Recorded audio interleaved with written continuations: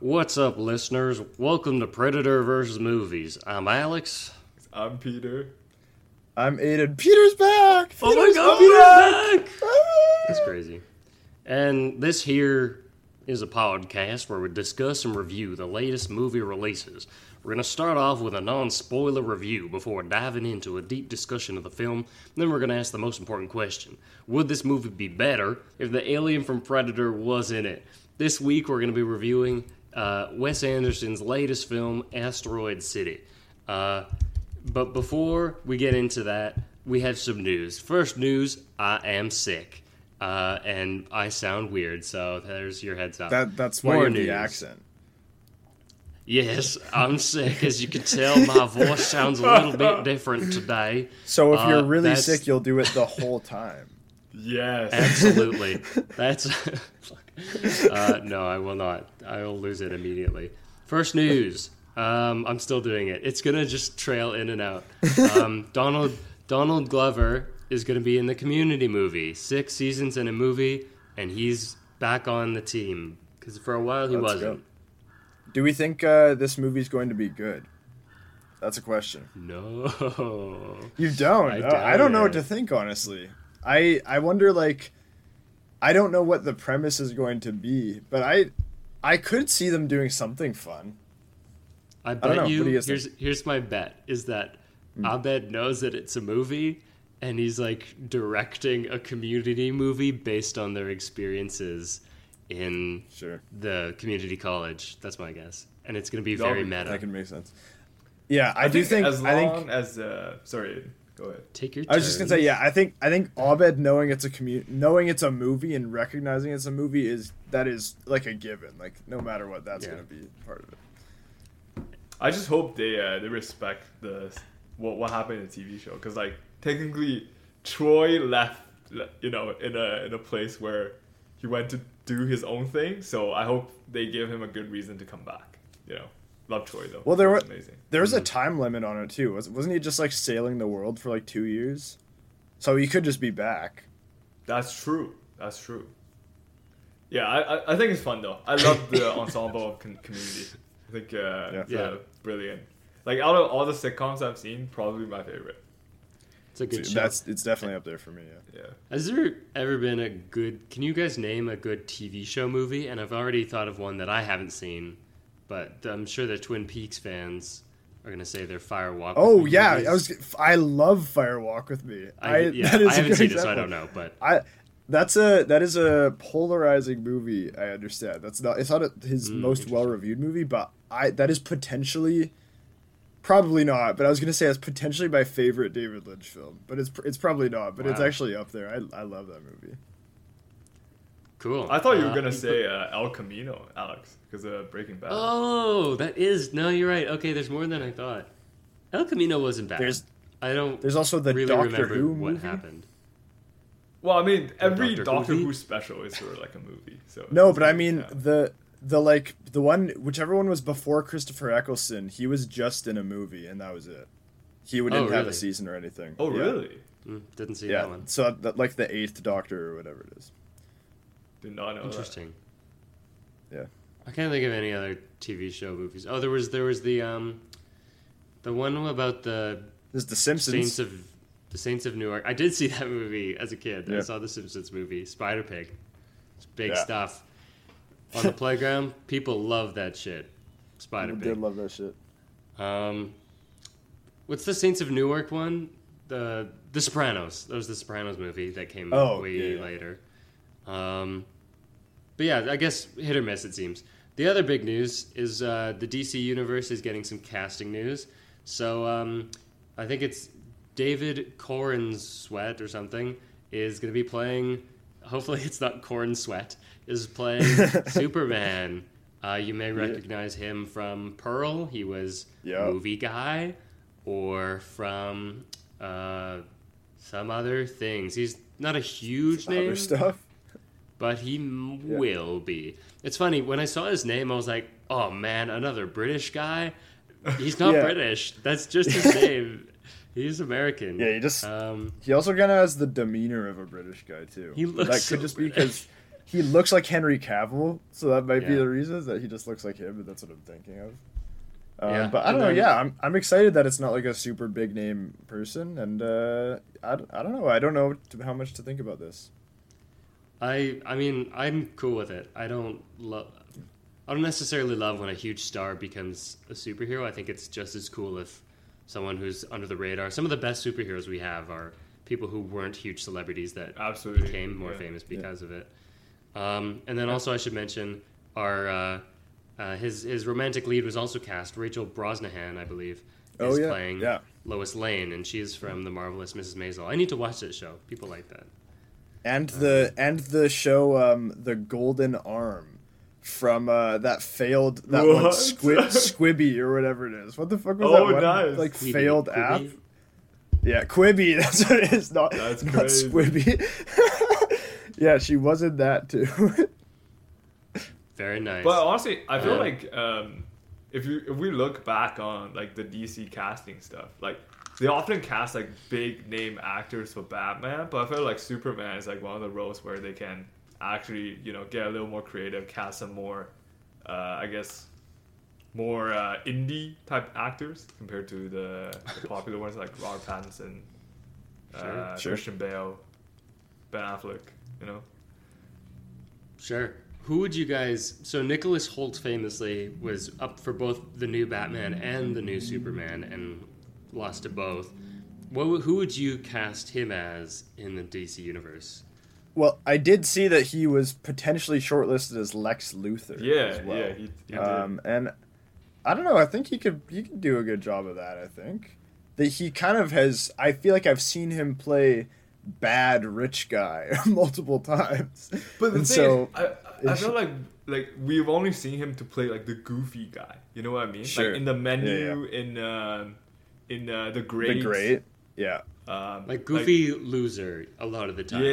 It's kind of like Like really that is literally just annoying. gonna be like another Jesse Eisenberg clone as Lex Luthor. Yeah, I feel like they will realize that they can't do that. I feel like they will take the criticism to heart on that one. Okay. I think, yeah. And also they were talking about doing Apex Lex. Or that was a rumor, which is supposedly like a very strong Lex. Or one who is... I don't know if it's a different universe or something, but it's Lex Luthor who is also super strong. Weird stuff. I don't know what that's about, but I could see Nicholas Hoult. This is something I saw on Twitter and I thought was so funny. Is someone suggested that he should be playing people like Killer Moth, and I just found that so funny. What? Like That's so the random. Z That'd be a Z slap in tier the face. Batman villain. That's so funny to play Killer Moth. I actually want. Did you guys ever play the Lego Batman games? No. Yeah. I always found Killer Moth so funny, and I was like, man, Killer Moth would be awesome. He could kill that role. Could Maybe kill he that also, like- moth. Yeah, he would. Maybe like Hugo Strange would be another good one, like a Batman villain. But Oh yeah, definitely like it's like the doctor guy. yeah, definitely like a loser guy though. Who's Hugo Strange? Yeah, definitely some kind of like fucking dork. Like that's where I see him for sure. That's why I feel so bad about Nicholas Hoult. 'Cause, like, just on Twitter, everyone's like, "Man, he needs to play like the slimiest little nerd fucker," and it's just like, "Man, it sucks to be him right now." Play to your strengths, I guess. Hugo Strange is a scientist who, in certain canon of the Batman lore, is like involved in some of the creation of the monsters or something. He makes monsters basically. He was in He's Gotham. usually- I remember that. Yeah. He's usually associated with Arkham Asylum. Yeah, I'm not sure if he created any of like the famous Batman villains, but like in the Gotham show he did. But I'm sure they changed that. Anyways, that's probably enough for news. Trailer Park. Vroom, vroom, vroom. I forgot. I like bro, short circuited. you're late. I forgot what it was. I forgot, dude. Whatever. We're there. The gates have been unlocked. We're in the park. We have one trailer this week. The Coen brother, whose name... Fuck. 1 second. Ethan. The Coen... Ethan Coen. Is it? It is. It is Ethan Coen. The Yep. Ethan Coen of the Coen brothers has made his own movie separate from his brother, following his brother's footsteps. Joel, who did the Macbeth movie. I'm not in a theater, I could say it. Movie by himself. Now Ethan's doing one by himself, and he's doing a really quirky lesbian car chase across America, road trip, gangster comedy thing. It looks fun. Yeah, it looks super fun. I will be there. I'll say that. I Nice. will be there in theater watching that one. And it's got Margaret Qualley and the person whose Beanie name... Feldstein's in it. Oh, she's in it, yeah. And Pedro Pascal's in it. And Yep. Matt Matt Damon's Damon's in it too, right? Matt Damon And is in someone it, yeah. Yeah. Someone who I've seen around but have not like remembered her name yet. Geraldine Viswanathan. I've seen her in things just around town, you know, but around the town that is LA, I suppose. But so she was in Bad Education and a bunch of movies I haven't seen. I guess I've seen her in trailers and stuff. Anyways, doesn't matter. She's in this. And she was also in a trailer for the Beanie Babies movie. Did you see that one with Zach Galifianakis? I did That's not. another trailer. Is that yet another movie about guy who made product? Yes. Oh yes, God, I didn't dude. know this. It's another one added to the list. So I guess that's another trailer probably I just saw. It's an Apple movie. So Apple has two because they did Tetris as well. And it's Zach Galifianakis who shaved maybe for the first time in his entire life. I saw the poster. Yeah. Cursed image, and our favorite chaotic Elizabeth Banks, I believe, is the other. But is she directing though? Because it's only chaotic if she directed it though. I also have no idea what the movie is called. Beanie Babies. Because there's only so much chaos you can inject just by reacting. It's called The Beanie Bubble, and it is not directed by her. It's directed by Kristen Gore and Damien Kulash. And yes, it starts. So I'm still not done with the main cast. Zach Galifianakis, Elizabeth Banks, Geraldine Viswanathan, and Sarah Snook from Succession. Shiv Roy from Succession is also in it. It looks weird, and I probably will not like it. But that trailer came out this week. But I think that's enough for our preamble. We watched a movie this week, did we not, Aiden? We sure did, and it's called Asteroid City, and it was directed and written by the man known as Wes Anderson. And we got a hell of a cast going on here. So it's starring Jason, just to name a few. I won't go through the whole list. Just to name a few: Jason Schwartzman, Scarlett Johansson, Tom Hanks, Jeffrey Wright, Tilda Swinton, Bryan Cranston, Edward Norton, Adrian Brody, Liev Schreiber, Hope Davis, Stephen Park. I'm already halfway through. I'll do the whole thing. Rupert Friend, Maya Hawke, Steve Carell, Matt Dillon, Hong Chow, Willem Dafoe. Wait, when was she in it? Margot Robbie, Tony Revolori, Jake Ryan, Jeff Goldblum. No, Hong Chow. Oh, she was the wife of Adrian Brody. Oh, okay. That's getting a divorce. Oh, that's a spoiler. Oops. Oh, oops. Sorry. Cinematography by Robert Yauman. Edited by Barney Pilling. We don't usually do that, but I added it anyway. It was released May 23rd at Cannes, but then got a general U.S. release June 16th. Runtime 105 Too minutes. much information. Okay, Dude, it's just gonna be 20 minutes You're just Aiden prolonging it. reading the You're just prolonging information. it. You guys are prolonging it. I'm going. Running time was 105 minutes. Coming in, that's a pretty tight run time. Budget was 25 mil, and as of now, it has made 18.3 million. Hell yeah, let's go. Very nice. Now, before we talk about this movie, we have to play a game. This game is called Predacritic. And you don't get to know the rules, I guess. Because somebody can play. You get to know nobody the gets rules. the rules. No. No. So this is the game where we try to guess the Metacritic score of the movie. Whoever comes closest wins. Hell yeah. Good summary. You can do it if you want. It's just a suggestion. No. Dude, Aiden's taking over this episode. Just gonna play the freaking game. We're just gonna play the game. I'm clicking the spin button on the friggin' wheel. Spin and Okay, spin I and go spin. first. Okay. Yeah, it's just a bad day for you. 85. 85. Nice. Solid. Solid. Oh, we can actually play the game properly because there's 3 of us. Yeah. It's not just the Yes. over-under thing. Okay, Yeah. Peter's Dude, I next. feel like the 2 people Metacritic thing is so scary because like you either win or you lose. There's no in between. Peter, it's Yeah. your turn. I think it's a solid 80%. Interesting. Dude, don't Now, you do dare I play play- the game, bro. Do I play it safe or Don't. do I go with my gut? My gut is actually that it's lower than both of your guesses. Yeah, But do I can see that. Do I do that or do I play the game? Hell yeah. I think you'll That win is if the you do question. that, to be honest. If you go low. Mind games. You're playing some mind games. You know what? I'm gonna be bold. 79. Bro, that's not He's even bold. that. Dude, that's bold. Oh my god. Why would I Okay. guess anything lower than that? Well, as Matt Damon likes to say in those crypto commercials, fortune favors the bold, and it is in Let's fact go. a 74. So I lose. Dude, I this told time, you. and I told you. Ian Go wins. low. I Thank you, was Yoshida. too hasty, but as the winner I will of say the game, That's low for me. We'll get into it, but yeah.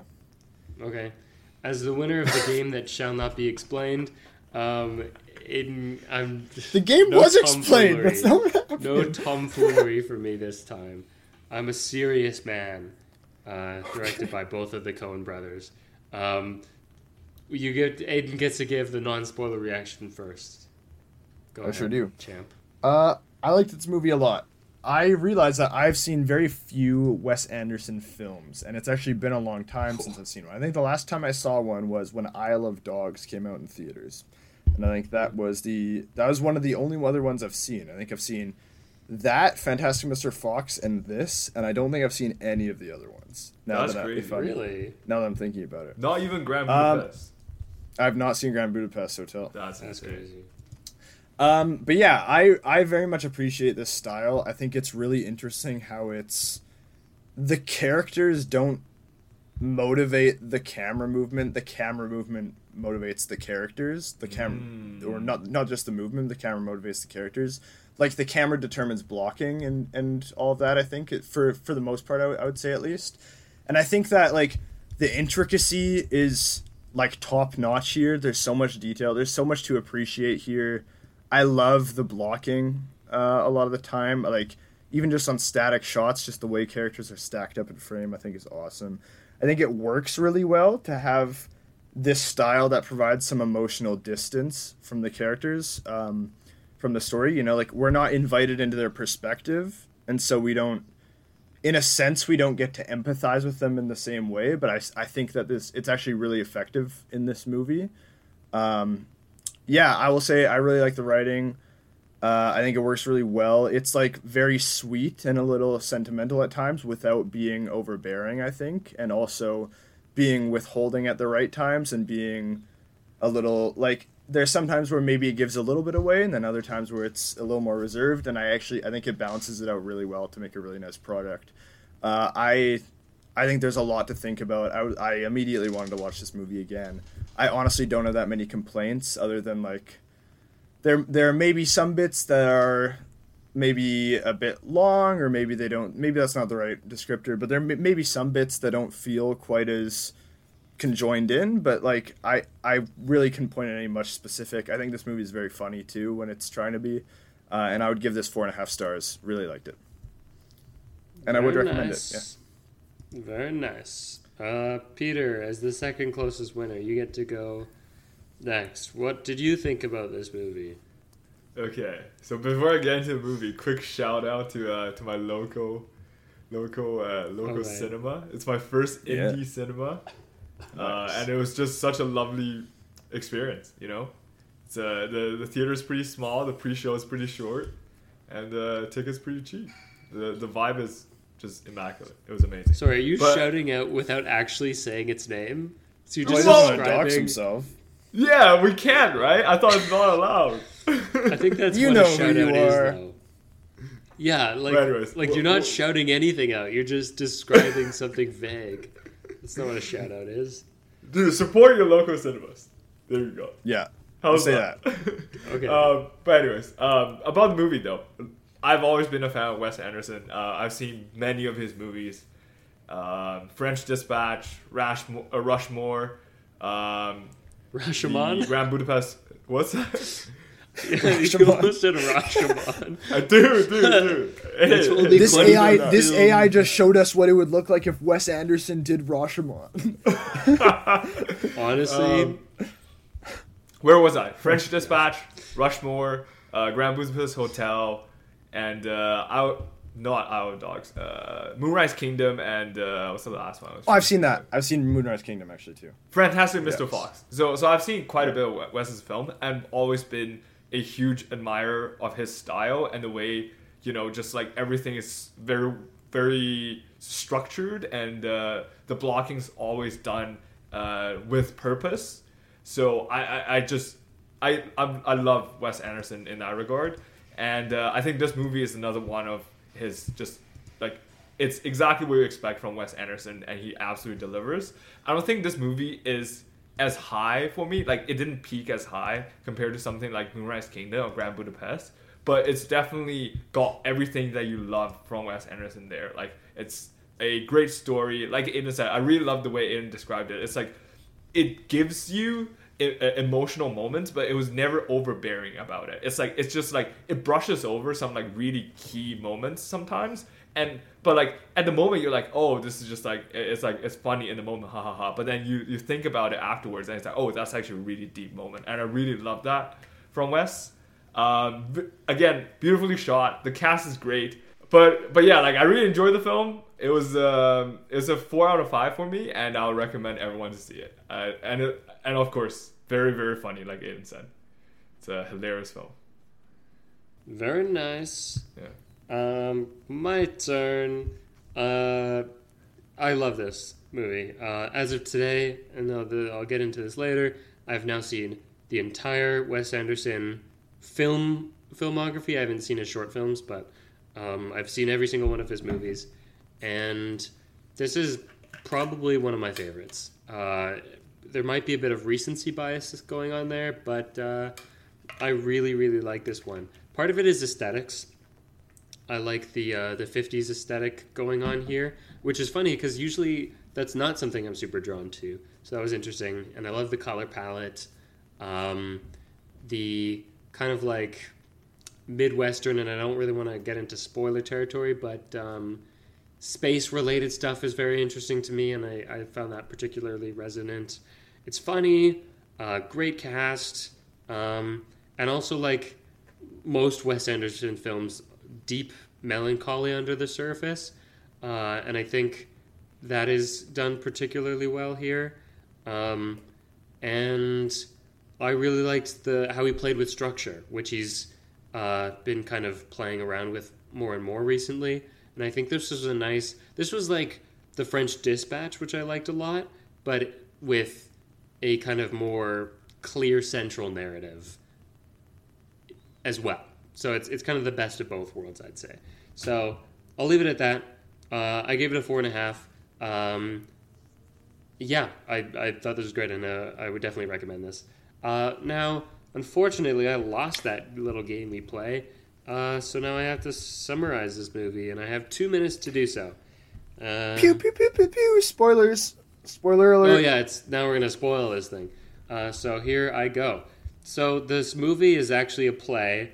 Then there's two kind of narratives going on at the same time. It's the production, like the behind the scenes of the play being made, and it cuts in between that, which is in black and white, and the world of the play, which is in color and set in this place called Asteroid City. Jason Schwartzman his wife died 3 weeks ago, and he hasn't told his kids. He tells his kids, one of whom is a junior astronomer, and they've come to this small town to do like a competition with a bunch of junior astronomers who made cool gadgets, and then eventually an alien comes and takes a meteorite that made the town famous, and then they're under quarantine because the alien came, and then what even the fuck happens? They're in quarantine for a while. The kids send a message out of town to like their high school newspaper and break the news that aliens have come.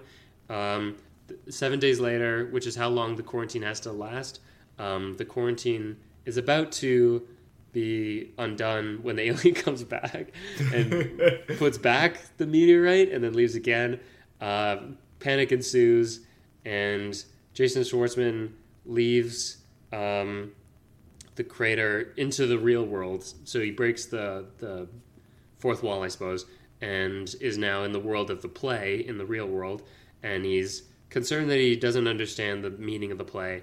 And he talks to Margot Robbie, who was going to play his wife in the movie and is in a picture of his wife, but was eventually cut from the play. And they say some words, and then I guess he goes back. And then he and Tom Hanks, who is his dead wife's dad, and the kids, his 3 daughters as well, they all go back to Tom Hanks' place in the end. Also, Jason Schwartzman has a thing with Black Widow, whatever her name is. Sure does. Dude, you're just gonna cut Edward Norton out of this movie, eh? Look, I had 2 minutes, I'm kidding, and a lot I'm kidding, happens. I think I did a decent job. But yeah, Edward Norton wrote the play. You happy? Is that what you wanted to hear? That's pretty good. Anything crucial I missed? I think any gaps we can fill in as we go. Fair enough. Okay, you know what time it is. We actually haven't done this segment in quite some time because I keep forgetting to put it down. Guys, what was your favorite part? Let's hear from Peter first. Sure. I have so many. So I'm going to start with a short and sweet one. So, yeah, I'll start with the short and sweet one, and then we'll do our rounds, do the thing. Thank you. Actually, one of my favorite moments from the movie is actually when the movie opened. We opened from like a train going through this random town, and then as you go through, you see different compartments of the train, and then one of them is literally a nuclear bomb, and it says "Do not detonate, President's orders," and I immediately that cracked me up, and thankfully there were people in the theater laughing with me. I thought I would be the only one laughing, but that was hilarious. Love that. I actually really loved that opening too. Just like the music was such a great choice of song too, like the Freight Train song. I love that song now. And yeah, it was so cute. It was very clearly a model train at times, but also I think like a full size train because there were dudes on it.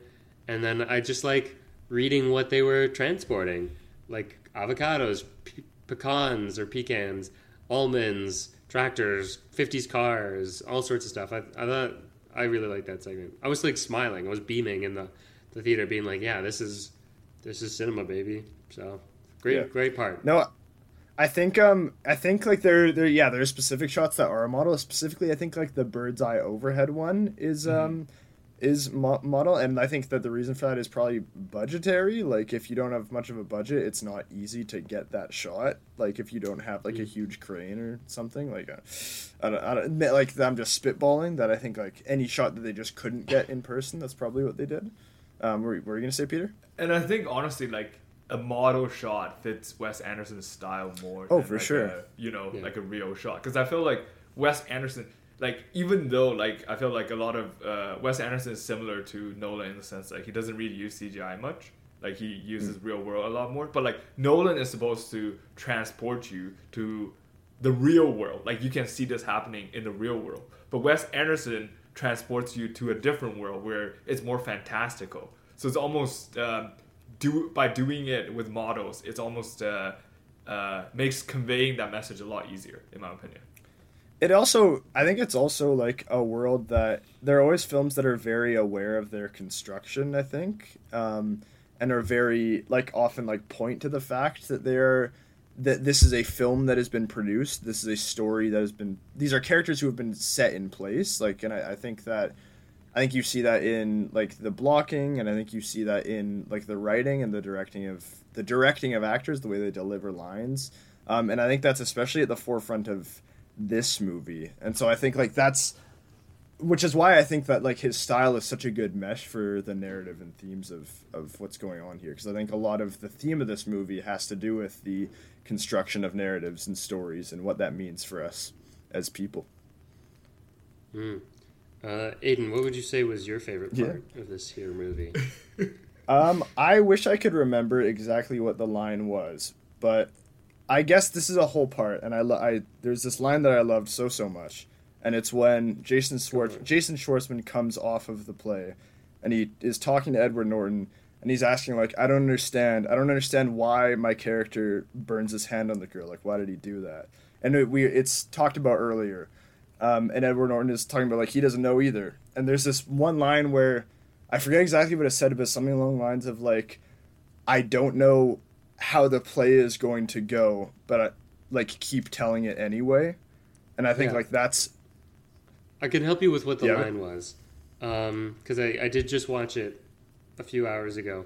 It was... Jason Schwartzman says, I still don't understand the play. And it's not Edward Norton anymore. It's Adrian Brody, who's the director.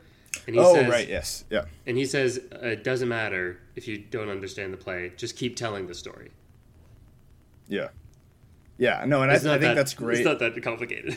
Sorry. No, I know, but I think that's very great, and I think that, again, speaks to a lot of the themes going on here. And then he goes outside, and he talks to Margot Robbie right after that, who does play his wife in the play, but, like, she had a scene cut, and they do this thing where Margot Robbie's character says all of the lines because Jason Schwartzman doesn't remember it, and that whole interaction is great, like, on multiple levels. Like, I saw this movie so recently, and I don't have an exact, like, meaning for everything mapped out in my head, but I love the relationship that it draws between narrative and the stories we tell and real life, and how those are not so separable necessarily. Like, there's just even a little detail of Jason Schwartzman's character says, instead of saying you were the actress that played my wife, he says you were the wife that played my actress, and that's awesome. Oh, he said that. That's so funny. Yeah,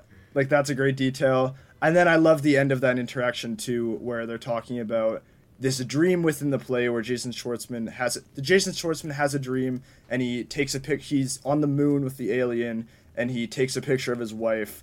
And they talk about, like, oh, will it come out? Like, will the picture turn out? Because it's on film.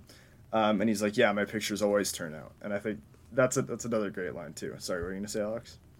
No, I'm just going to agree with you. Like, that scene almost brought me to tears. And when I'll talk more about the other Wes Anderson films, in which have kind of, like, brought emotion out of me. But this, on the second time, I was just like that particular part where she's reassuring him in that kind of, like, in a way without being straightforward about it. And so just remind me, the line is he's worried, he's concerned that, like, I don't know if it's going to work out. And she reminds him of what he always says. So it's connecting what the character in the play does with his life as an actor, I guess. So the actor is concerned. Actor Jason Schwartzman in the movie played by Jason Schwartzman is concerned that he doesn't know what he's doing. He's saying that he doesn't understand the meaning of the play, but I think it's a wider problem. He's concerned that he's not doing it right, and he says that he feels he's doing something wrong, and he's just racked with insecurity. And he gets reassurance. I don't know if that's right. From Margot Robbie by using what the character in the play says, which is he's afraid things aren't going to go well, things aren't going to turn out, but his character always says his pictures always turn out. Everything's just going to be just fine.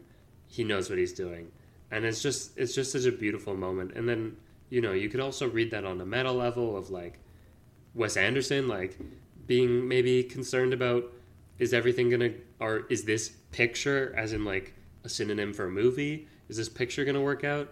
I think could be extrapolated from that. But yeah, I totally agree. Great scene. Yeah, and I like within what you're saying, what I love is that, like, how one of the things I love about this movie is the way it's exploring this, like, dialectical relationship between real life and, I'll say, narrative in general, because I think a picture contains a narrative, a play contains a narrative, a movie contains a narrative. So I'll just say narrative in general.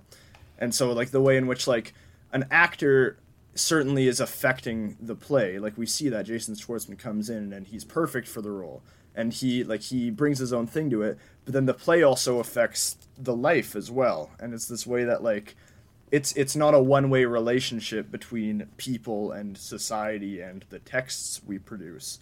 There's a bit of a two-way street going on there, which I think is, and I think the way the movie plays with that is really interesting. And there's a great line with the Adrian Brody part of that kind of sequence where he says, like, he's also reassuring this actor character, and he says, don't worry,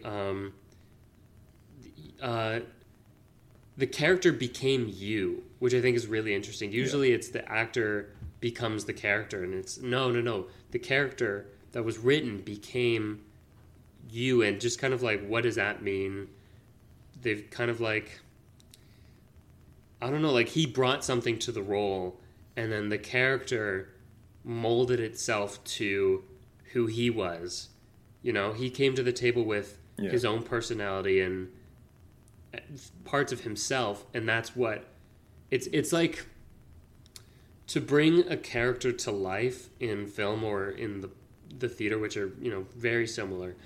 It's like you can't have one without the other. You need the actor to bring the words to life. It's like the two parents and the child. Synthesis, antithesis. Sure. Thesis, antithesis, synthesis.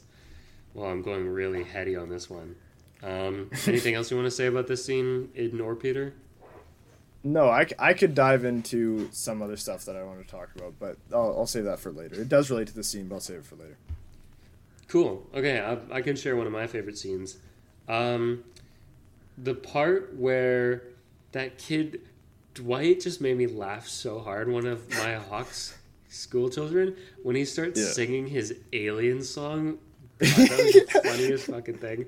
There was this spaceman something, but just like the way. So first he rises up from the picnic table, like he just he's teleported to the other side, and he just rises up and he's super seriously singing this like twangy song, and the rhymes are funny.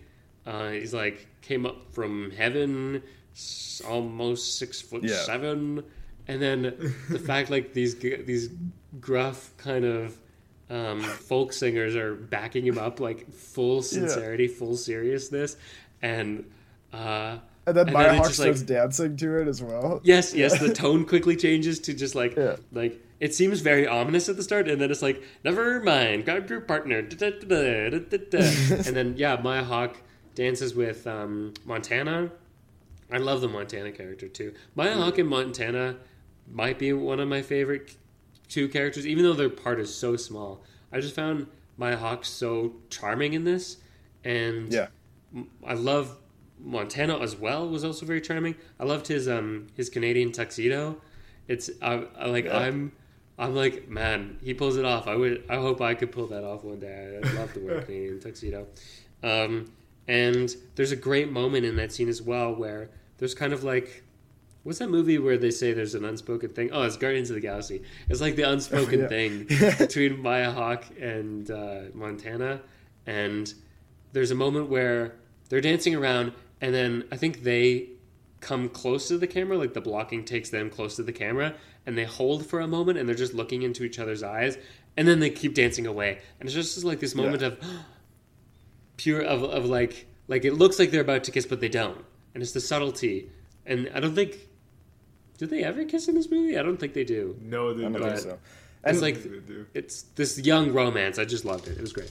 And that speaks to like one of the things that I love about this movie overall is that like the perfect execution pretty much of like the Wes Anderson style, and like the pacing and the blocking working so well in every single scene. Like, I think, like, the timing just felt perfect in every shot in order to notice this thing and this thing. And the way your eye is led through the frame exactly when it's supposed to be, and the way that works with cutting as well. Like, I think on a technical level, this is such a superb film. And I think one of the things I loved as well is that I think it's also using, like, older editing language. Like I think that there's certain styles of editing that I was like, oh, I don't think I've like seen this. This feels older to me. Like, and I think an example is there are multiple times where it cuts from a shot to a panning shot, and it cuts into the panning shot kind of like mid pan, and that's like it's like this specific feeling that creates that's kind of like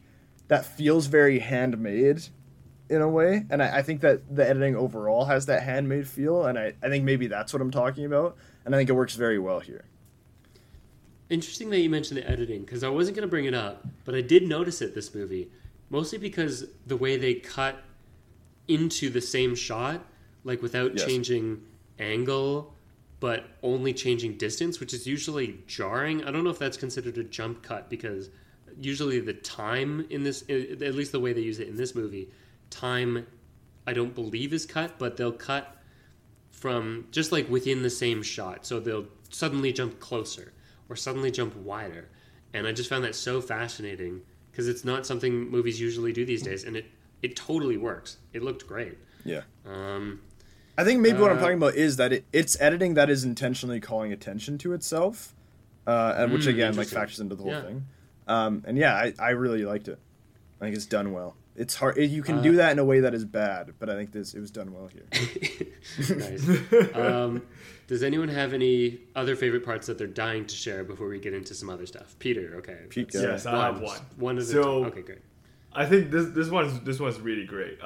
So we have the bunch of genius kids, right? Teenagers who are just really smart, don't really fit in anywhere. They obviously we can tell from the get-go that they all have their personal struggles because they're too smart, they can't fit in, etc. And then the kid who keeps daring people is like, I dare you to do, I dare you to wait. Is it like I dare you? Whatever. Here's a dare kid, and then usually this kid is this kid is used for like comic relief most of the time. It's like I dare you to let me jump off the building or something like that. But then there's this like really touching scene where it's like it's just him, his dad, and Steve Carell just randomly in that shot, and it's just talking about some like really really deep emotional stuff. It's like I only dare people because like I feel insecure, like I want to have this attention on me, etc., etc. And then so like which is like a really really like character, like a big character moment and very emotional. And then Wes Anderson, in typical Wes Anderson fashion, brushes it off. It's like, I dare you to let me climb that. What is it? What was it? The cactus. The cactus, exactly. Yeah. And he fucking does it. And they're like, no, don't do that. yeah, exactly. But he does it anyways. But I really loved like the mix between emotion and comedy. Like there was never a time where you feel, oh, this is like too funny, there isn't enough emotion in there, or like this is getting too emotional, I thought this was supposed to be a comedy. This balance that he's able to struck between these two and how one can counteract the other is just so brilliant. Like that scene, I loved it. Yeah, no, that scene was great. Some of the other dares he does is like, I dare you to No, he's always asking them to dare him. So he says, dare me to... I think the verb he uses is tweak. Dare me to tweak this hot chili pepper. Dare me to jump off this bungalow. Dare me to push this button. And then, I like that one too. And Liev Schreiber's like, I'm going to break your neck if you do it. And then I love the payoff of that where it like we truck to the next part and then we see him run into frame. And then like something. He's like, I told you not to do that. And then there's a similar gag earlier when he eats the pepper and then he comes in and he starts drinking from the water in the next next scene. Yeah, that kid is so funny. And for this scene in particular, though, I found it interesting that while I was watching it the first time, I was almost like, man, why are you saying it? I have this problem sometimes where characters just say what they're thinking or like what they're feeling, and it's too like you're just telling me, and I sometimes find that I'm like, could you find a more subtle way to say that? And so what the kid says, they're like, why do you always dare us to dare you, whatever? And he says, I'm worried that no one will notice my existence in the universe. And he says it like that. That's why I'm saying it weird. And it gets kind of sad, and they're all like, "Oh, that sucks."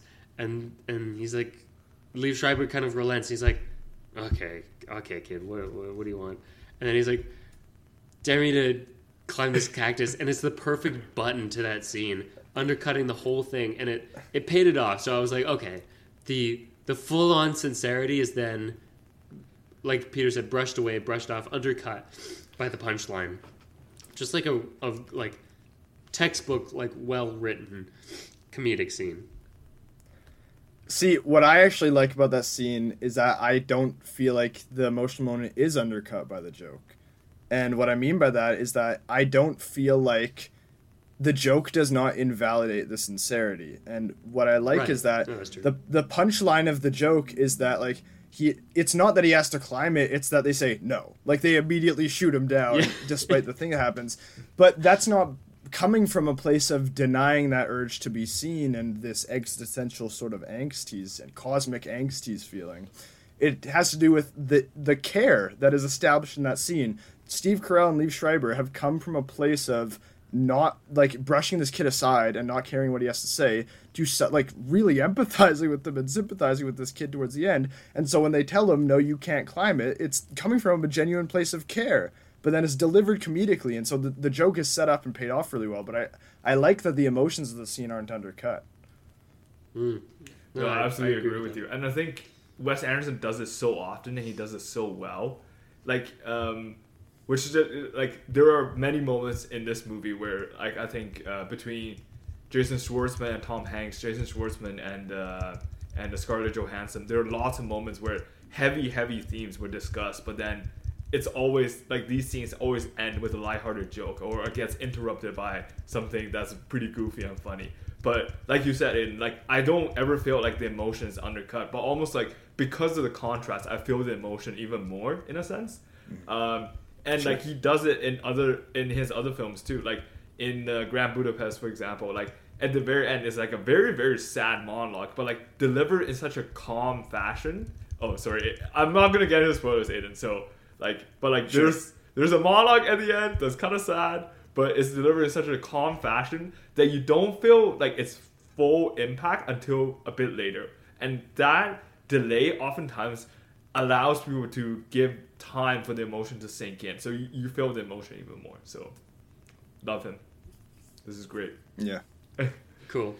I will say what's interesting is this scene that we've picked out I think speaks to a larger theme in this movie, which is the generation gap between the adults and the kids. There's a lot of kids in this movie, and I think that's on purpose. There seems to be a thing where these adults have been through quite a lot of trauma. Jason Schwartzman just lost his wife, and he's a war photographer. Scarlett Johansson, that's her name. I don't know why I couldn't remember it. Talks about how she's had just a terrible past with what's the word she uses? Something men, evil men. It was her ex-husband, right? Yes, but no, she says like just abusive men. She's had a history of, and within her own family before she got married a few times. Oh, right. Yeah, yes. Who plays Commissioner Gordon? What's his name? Jeffrey Wright. Jeffrey Wright's character talks about the trauma of growing up in kind of like the early 20th century, and the Great War. How his dad came back in a box because he died, and then there's another war. So these people who lived through several wars and just kind of a tougher time, and have kind of all become these kind of like repressed adults. And I think Liev Schreiber's an example of that, who's just kind of like, he's just angry all the time. And these kids who are so full of wonder, and they're looking out into space, and there's these kids who feel like they don't fit in, and the adults don't understand them, and like the other kids don't understand them. And I don't know if I have like an answer to this. I'm just pointing out just like there's something going on there, and I find it really interesting. And I think also the fact that Maya Hawke has a group of school children, I think, is part of that as well. Yeah, I don't know. Do you guys see any kind of message in Peter, that? your hand up. Yeah, so just a quick addition to that. And I find it, like, the way you describe it is so interesting because out of all the adults, one adult stands out to me, which is Tilda Swinton's character. She's, like, the only one of these adults that, like, at least, like, we didn't really get any information about her past or trauma. I think she didn't fit in or something, maybe. But, like, she still has the childhood innocence that the kids have, which is, I guess, one of the reasons why she got along with the kids so well. And, she calls one of the theories she's trying to prove celestial flirtation. It's like, I got what, like, nipples burned into my eyes because, like, she looked at two stars who look like nipples.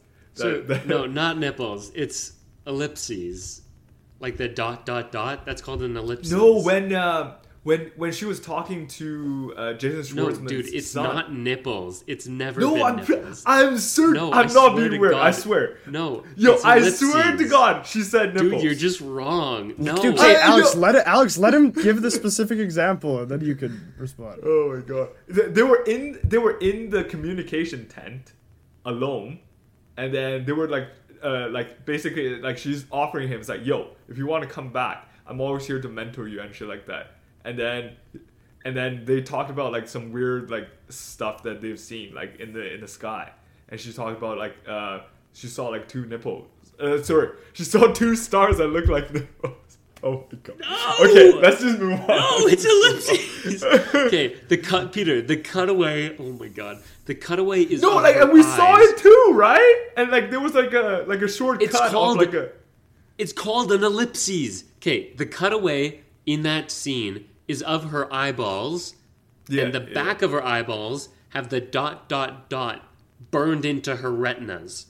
Those are her eyes, and in her eyes are the ... 3 dots is an ellipses. Okay. Because I thought when you said ellipses, you were mentioning the scene in the middle when the alien first landed. Okay. Yeah. That's also an ellipses. It's the same thing. Those are the same thing, Peter. We got an awkward pause going on. Someone talk. Oh, damn. Can you hear him, maybe? Are we good? Yeah, I can hear you now. I can't hear him. I fixed my stuff. Okay. Go. I have a couple things to say. Okay. Okay. Based on the kids thing, I forget who says it, but there is a line where, God, I wish I could remember. But it's during a speech. One of the characters says, like, "It sucks that you were born now," like, or something like that. Like, unlucky that you were born now. And I think it might be Tilda Swinton's character who says it at the end of her speech. I thought it was Jeffrey Wright's speech. Oh, okay. Oh, maybe you're right. I don't know. I forget. They have two speeches that are literally shot the same way, and so I think that's why I'm confusing them. But yeah, so what I think is interesting, I think you're right. I think there is something there, and I also think it's interesting about. I think a lot of this movie is like, how do we make sense of ourselves, and like what are the things we turn to, and how do we define ourselves? And I really like that there are multiple times where it alludes to, oh, children are like aliens. Like, it calls Jason Schwartzman's character, it calls his kids aliens, and they call them that. And I think that there's another line where they're like, yeah, kids are really bizarre, and it's like, they really are. Like, they're weird little guys. And I really like this definition of adulthood in opposition to childhood, which is not necessarily innately true. That's not dichotomous inherently. And so I also don't necessarily know exactly what to get from that, but there's a general theme of this movie of the way that we've constructed a reality that makes sense of our position within like a social fabric, and we've identified ourselves against various things. So I think that the universe is one of them. I think that narrative and stories are one of the things that we identify against ourselves and each other. I think these are all things that we use to try to make sense of who we are in the grander context. I think we can talk about this more, but one of the things I really liked about this movie is I think it's asking what happens when those things break down and we're forced to reevaluate. Like, what happens when we see an alien and that changes our understanding of the cosmos? What happens when we don't know where our stories are going, even if we wrote them? What happens if kids are actually the ones that take action and they're the ones that subvert the power of the military? How do we define ourselves and who are we? Sorry, that was a long rant, but Alex, what are you? Alex, what are you? I don't know anymore. No, it's interesting you say that. I'll comment on that before getting into something else. But I've been reading this book about anxiety, and there's this thing where when your core beliefs are attacked, that's when mass anxiety happens. And so an example the book brings up is like mass unemployment. So the one that pops into my mind is the Great Depression. When those systems you rely on kind of break down, that's when everyone starts feeling anxious. So for most recently for us, COVID, I think, was that. And it is interesting that maybe this is a byproduct of COVID, maybe this movie, in that, like, yeah, the very systems you believe in, now you're not so sure anymore. And there's all this, like, uncertainty, and I think that bleeds into Jason Schwartzman's character. But to tie into something someone had mentioned earlier, sorry, kids are aliens. Can I jump in on a little detail of that? Sorry, yeah. And what I love about what an ellipsis means is it's an indefinite end, and it implies that we don't necessarily know what's coming next. And It's so a the pause. idea that her childhood curiosity made her look up, and now she has the promise of the unknown seared into her. I think like that's a great like image. Yeah. Yeah, look at that. That's awesome. But the kids are aliens. I have to talk about this. Again, that's that lovely scene with Margot Robbie where she says, one of them says, "I think he's shy." I think it's Margot Robbie. Well, the whole scene is her lines, but she says, "I think he's shy," referring to the alien, and then she says, like Woodrow, and that's when I was like, "Oh, I get it." That's what this is all about. Woodrow is the alien. Kids, yeah, the kids are aliens, and I mean the littlest kids, those three girls are adorable, by the way. They were also very every funny. single one of their lines killed. One of the so funniest funny. jokes, one of the jokes that I laughed the hardest at was right near the beginning when they're all like talking over each other, and then the other one, the waiter's like, "Are you guys princesses?" And they're like, "No, I'm this." Blah, blah, blah. The two of them are talking over, and then the third one comes in like, "I'm a fairy." The first two were like, we're witches or some shit, right? Yeah. No, one of them says, "I'm a witch." The next one says, "I'm a mummy," and it's like a long like monologue about the type of mummy and like came back to life with no head, and then the last one's a fairy. But they also say like we're aliens, but that's after the alien comes. And I've heard that this is like this movie is Wes's response to being a parent, and I think that couldn't be clearer in that like he's trying to understand children, and like there are these weird aliens that I'll never understand. And it's like the more he learns, like the more he goes on with the process, the more he learns, like the less the less he realizes he knows, and that's like similar to like the theme of like just space exploration in general. I think like I love how they tie that to the idea of like writing, and how like I've definitely written things where I'm like, I don't know what this means, but this is the right thing, and it seems like the right thing. I don't know why this happens, and I love that. I love like that whole tie-in as well. This idea of like not ever really understanding like the mysteries that are inherent around us. Yeah, no, the bit about the question that they keep asking is, why does Augie burn his hand on the quickie grill? And I just love that they're always referring it to as the quickie grill. It's that specificity of language that I always find so fascinating in writing. But anyways, the point was Jason Schwartzman's character asks the writer, something Earp, why he does it, and even Earp doesn't know. He just says he just did it. It happened. And Schwartzman tries to come up with a reason. He says, he's trying to create a reason for why his heart was beating so fast. But that doesn't seem to satisfy him, because towards the end of the play, he's lost it again. He doesn't know why it's happened. And I think I think you can certainly put a reason to it, and I think we should talk about it eventually. But I honestly like the idea that like the writer has no clue, and he was just telling the story, and that's kind of like what the director reaffirms, is that it doesn't matter what it means ultimately. It's, are you being truthful to the characters? Are the characters true? And for Earp, it was just what the character ended up doing. It took a life of its own.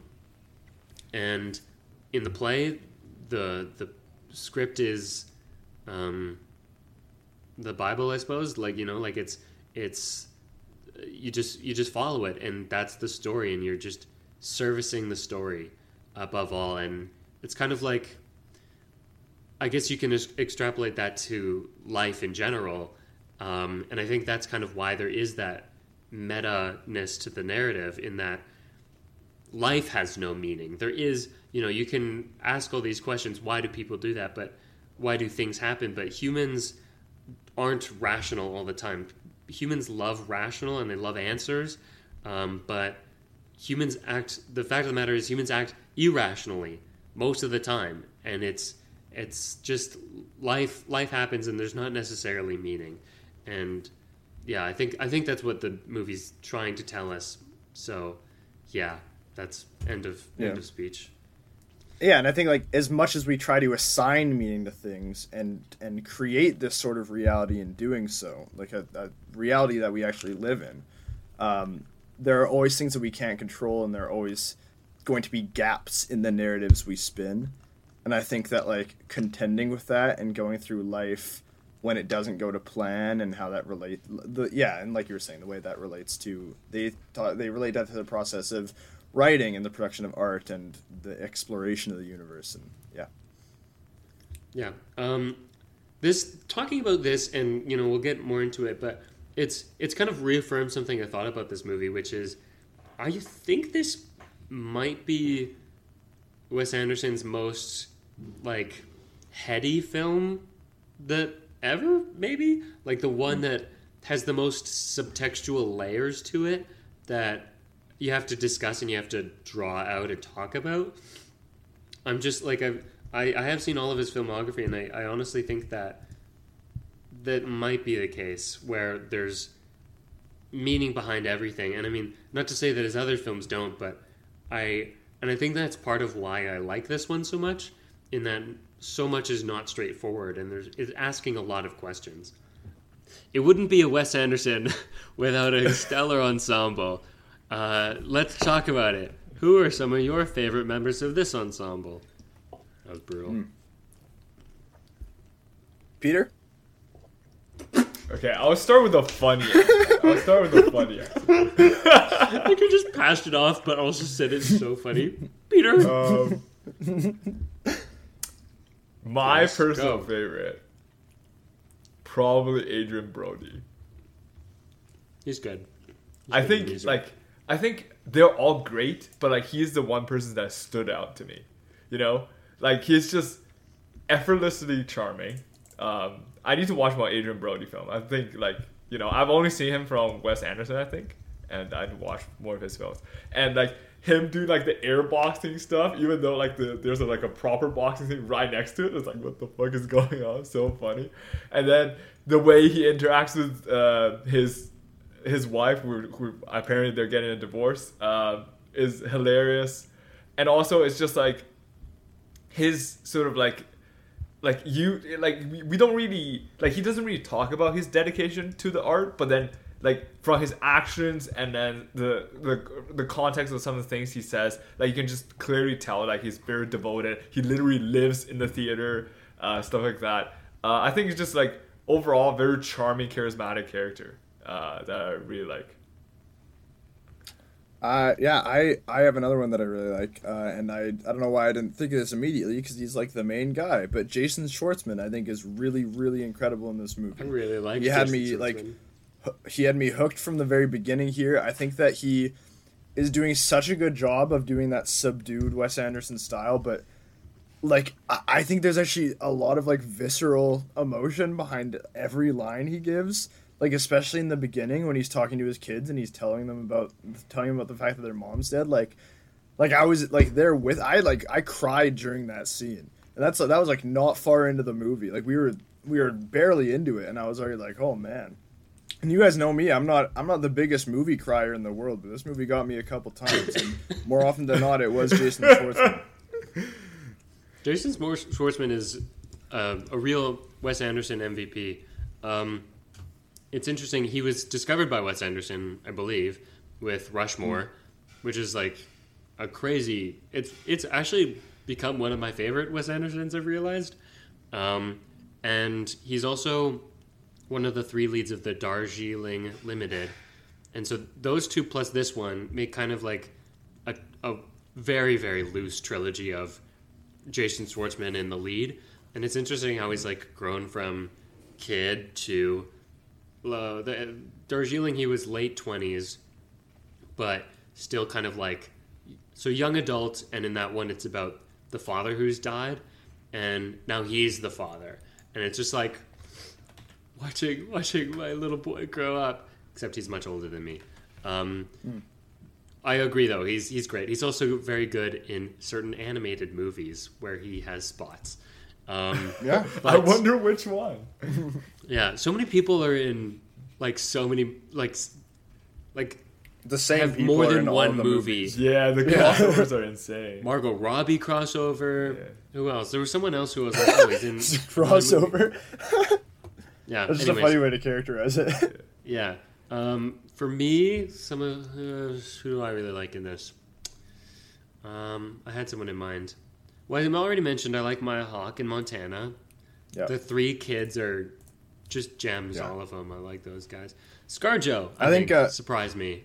I'll she's start great. with that one. ScarJo, I was like pleasantly surprised because she's not someone that I like seek out for in movies. I think probably the Marvel movies didn't help her case.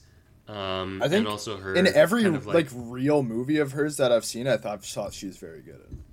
Every time it's like a real movie. She's talented. I don't know. Not Bill Murray. Fake Bill Murray. Tom Hanks playing what was clearly the Bill Murray role. Tom Hanks is good.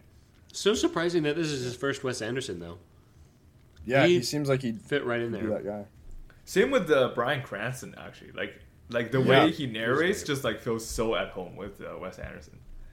Yeah. Did you have another one, Peter? You had your hand raised. I was gonna talk more about Jason Schwartzman, but I do have another one. I think I really love Mr. Brainiac. Brainiac is just kid, like kid. Yeah, he's awesome. You know, like how like this sort of awkward, nerdy kid stereotype. Like it's been like overplayed in pop. His name is culture, Jake Ryan. You know, but like I think the way he delivers it is just so charming and then like realistic at the same time that I'm just like instantly, you know, like this character is amazing and I love this kid. You know. Yeah, I really love the way he walks. Like the actor does a really good job of like walking and posture within the character. Like he does this like kind of stiff, like, and almost like he's like always ready and he's always like peering as if he's always examining, and you can see it in his body language and the way he's walking. And I actually think he's like, especially for a young actor, I think he's adding a lot of characterization and a lot of little details. And I'm sure that's with a lot of direction from Wes Anderson, as I'm sure he gives every actor, but I don't think that's not fair to discount the actor himself, who actually I think is doing a great job with it. That kid, Jake Ryan, is actually a Wes Anderson grad. He's been in 2 of his other movies. He was in, do you guys want to guess, actually? This is fun. Just random. Which ones have kids? Moonrise Kingdom? Correct. But he would have been much sense. younger, like a little kid. And? Is it Fantastic Mr. Fox? Does he do a voice? Nope. He would have been way No, too I feel like it will young. be a later one. French Dispatch, maybe? No? No. I don't know. I don't know them well enough. Isle of Dogs. Isle of Dogs. He was also... so I was on the right track. Let's Yeah, go. you were. He was also in Uncut Gems, Inside Llewyn Davis by the Coen brothers, yeah. and in 8th Grade by Bo Burnham. Like just Oh, like yeah, crazy yeah. filmography. No, He's I been knew in- I'd seen he's him been all in over. everything. Fire. Anyways, some of the other ones I forgot, actors in the ensemble. Steve Carell. Is this also his Oh, first yeah. Wes Anderson? Because, I like, think so. Yeah. just blew me away. He was. I think he Steve was Carell's a great actor. effortlessly funny. Just like Yeah. as soon as he came on screen, and he wasn't even like you know how you can go too goofy. He didn't do that. He was just like being his kind of like quirky, charming self, and that like sold me instantly. I was like, oh, I love this guy. And Liev Schreiber. I don't know when I started noticing Liev, but I really like Liev, and just kind of like picking him out in certain things. I've grown an appreciation for Liev over the years, and Jeffrey Wright. I mean, come on, Jeffrey freaking Wright. Love that guy.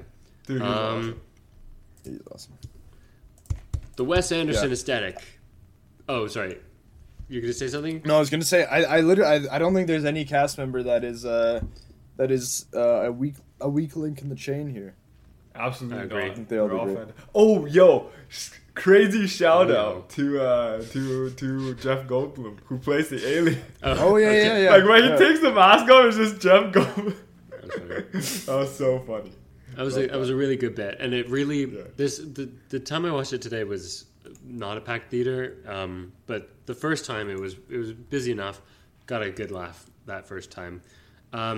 Wes Anderson is also known very well for his aesthetic, and has been copied quite a bit with AI, unfortunately. Anyways, seeing it for real though, seeing the real deal again after not that long. We only had to wait 2 years for another Wes since French Dispatch, but just like blows those computer generated bullshit out of the water, like an Oppenheimer creation would blow up other things. The world. Anyways, Whoa! that was terrible. Thin ice.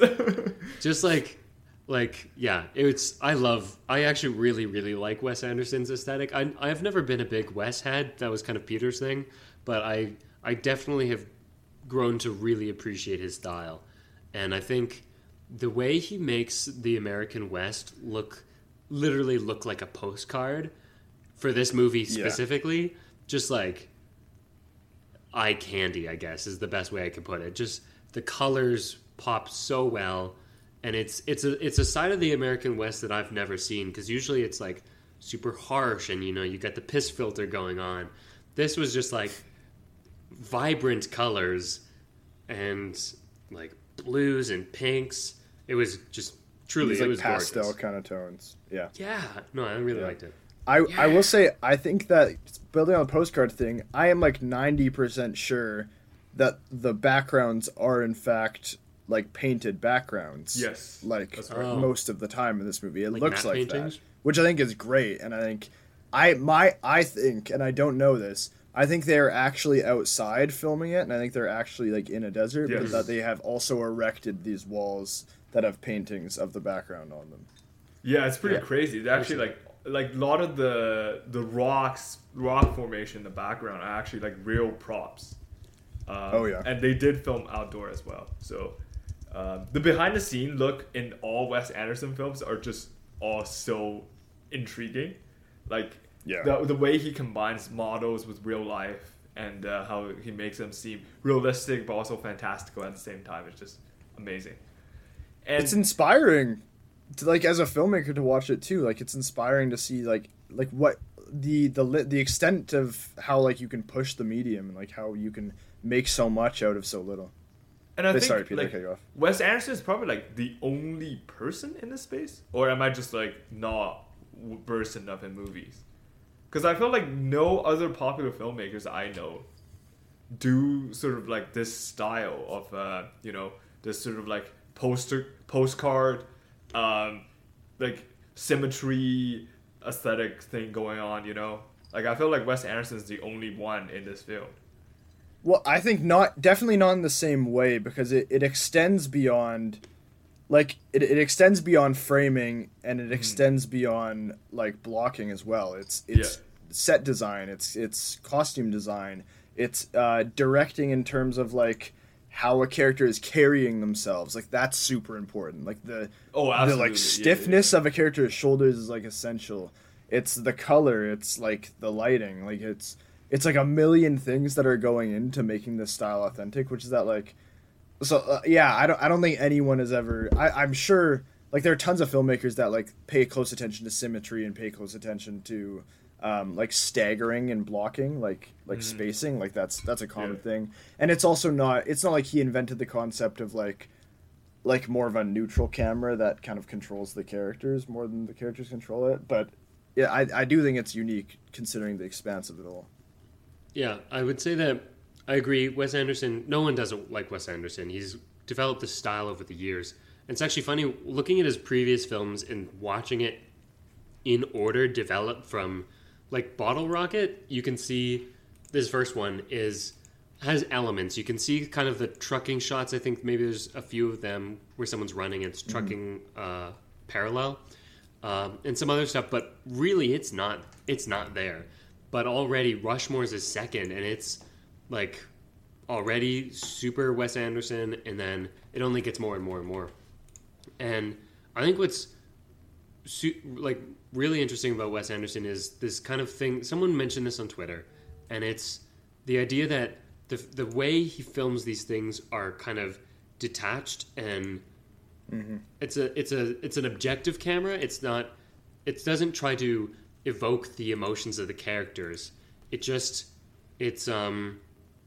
guess objective is the best way to describe it, in that it's not trying to force the emotions. It just shows them as they are, I suppose. Yeah, just like presents them as facts almost. Yeah, it's an emotionless camera. It doesn't invite us into the character's perspective, and I think that's what's really interesting. Yeah.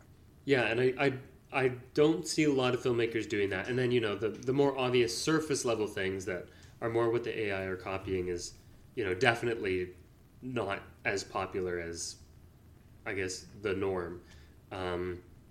Yeah, interesting discussion on that, though. Here's something we can talk about. The score. The score is something that I don't always pick up on, but this one I really, really liked. It's very nice and very cute. Yeah, cute. The piano, dun, dun, dun, dun, dun, dun, dun, whatever that bit is, I love that. And whenever it's like associated with space and just kind of like that felt like wonder is kind of the emotion I got from that. And like just how music can do that is so crazy to me. But so like first there's this one scene. It's the scene with the alien, and it's before the alien arrives. We start with the piano. And it's like you feel like something's coming, and then when the alien arrives, we start doing homages to Close Encounters, or at least maybe that's just me picking up on that. But the music changes, and we introduce horn, like brass, specifically like lower brass, maybe trombone or tuba, and which is what what Spielberg had used for aliens in Close Encounters. And then so that part I really like, and then it changes again when the alien is like in full view and we're watching him and he's picking up the thing, and it's like these sad strings, I think, and it's like a really like sincere moment, despite the fact that most people are laughing at the scene. And it's just like how he switches between different types of scoring. I was like, wow, that was really incredible. Yeah, I don't have too much to say either. Agree with you. I think cool. the music really enhances the experience, because like the shots are already beautiful. Like especially the alien shot they're referring at, it's a shot where it's sort of like a bird's eye view of all the people lifting up their observation boxes and looking up, and then just like you get a sense of wonder from the picture, and then like you said, the music gives you a sense of wonder as well, and these two compounded on top of like the entire thing being lit up in green, just like gives you really gives you a feeling that you are part of that, Like, even though, like we say, it's shot in objective lenses, but like this is one of the moments where the audience sort of invited in to participate as part of the experience. That's super great. Yeah, and what I will say about the piano part as well, I like that. I think it's mixing. For me, it feels like a mix of like wonder and also simplicity, and I think those two things kind of come together to create this sense of like this great wide universe, and we're just a small thing within it. We're just little guys here on Earth, in the scope of infinity, and I think that's and all we can do is be in awe and wonder of it. And I think for the listeners, I'm looking at my ceiling as I say that. Great for us. It's quite a show. Yeah, that's what I that's what I like about the scorecard bit. Yeah. Also, that scene, I just realized like. No, ahead, I'm talking. The idea that like that they have to take the boxes off their head feels very symbolic. Just this is not about scoring, but sick. Just like, and maybe this ties into the later thing, the line that they start chanting at the end. You can't wake up till you can't wake up if you don't fall asleep. We'll talk about that later, I think. But I feel like that's part of it. You know, the kind of like the veil has been lifted from your eyes, right? You're seeing things fully and with your own eyes instead of through the box. And I think it's interesting that Tilda Swinton's character, who seems the most connected to the children, witnessed that event with her own eyes and not using the box. Almost like maybe adulthood is trying to put your head in a box.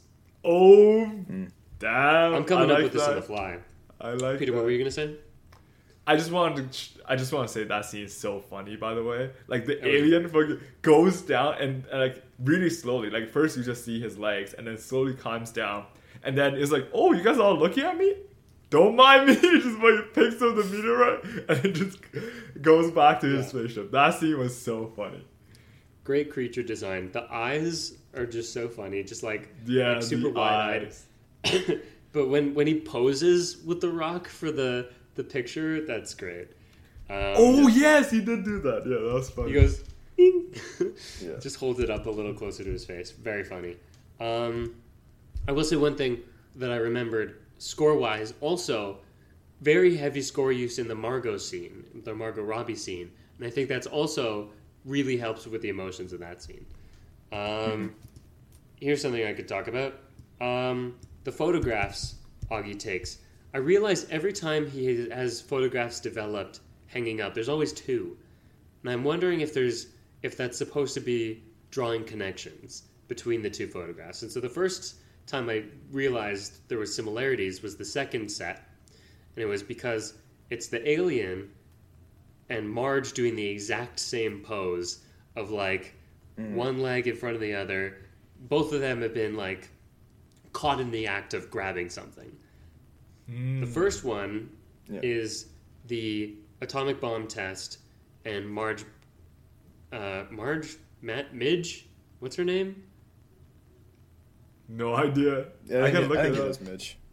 Midge eating the waffle. Last one, the final one, is the car with the wheels taken off and self-portrait with shrapnel.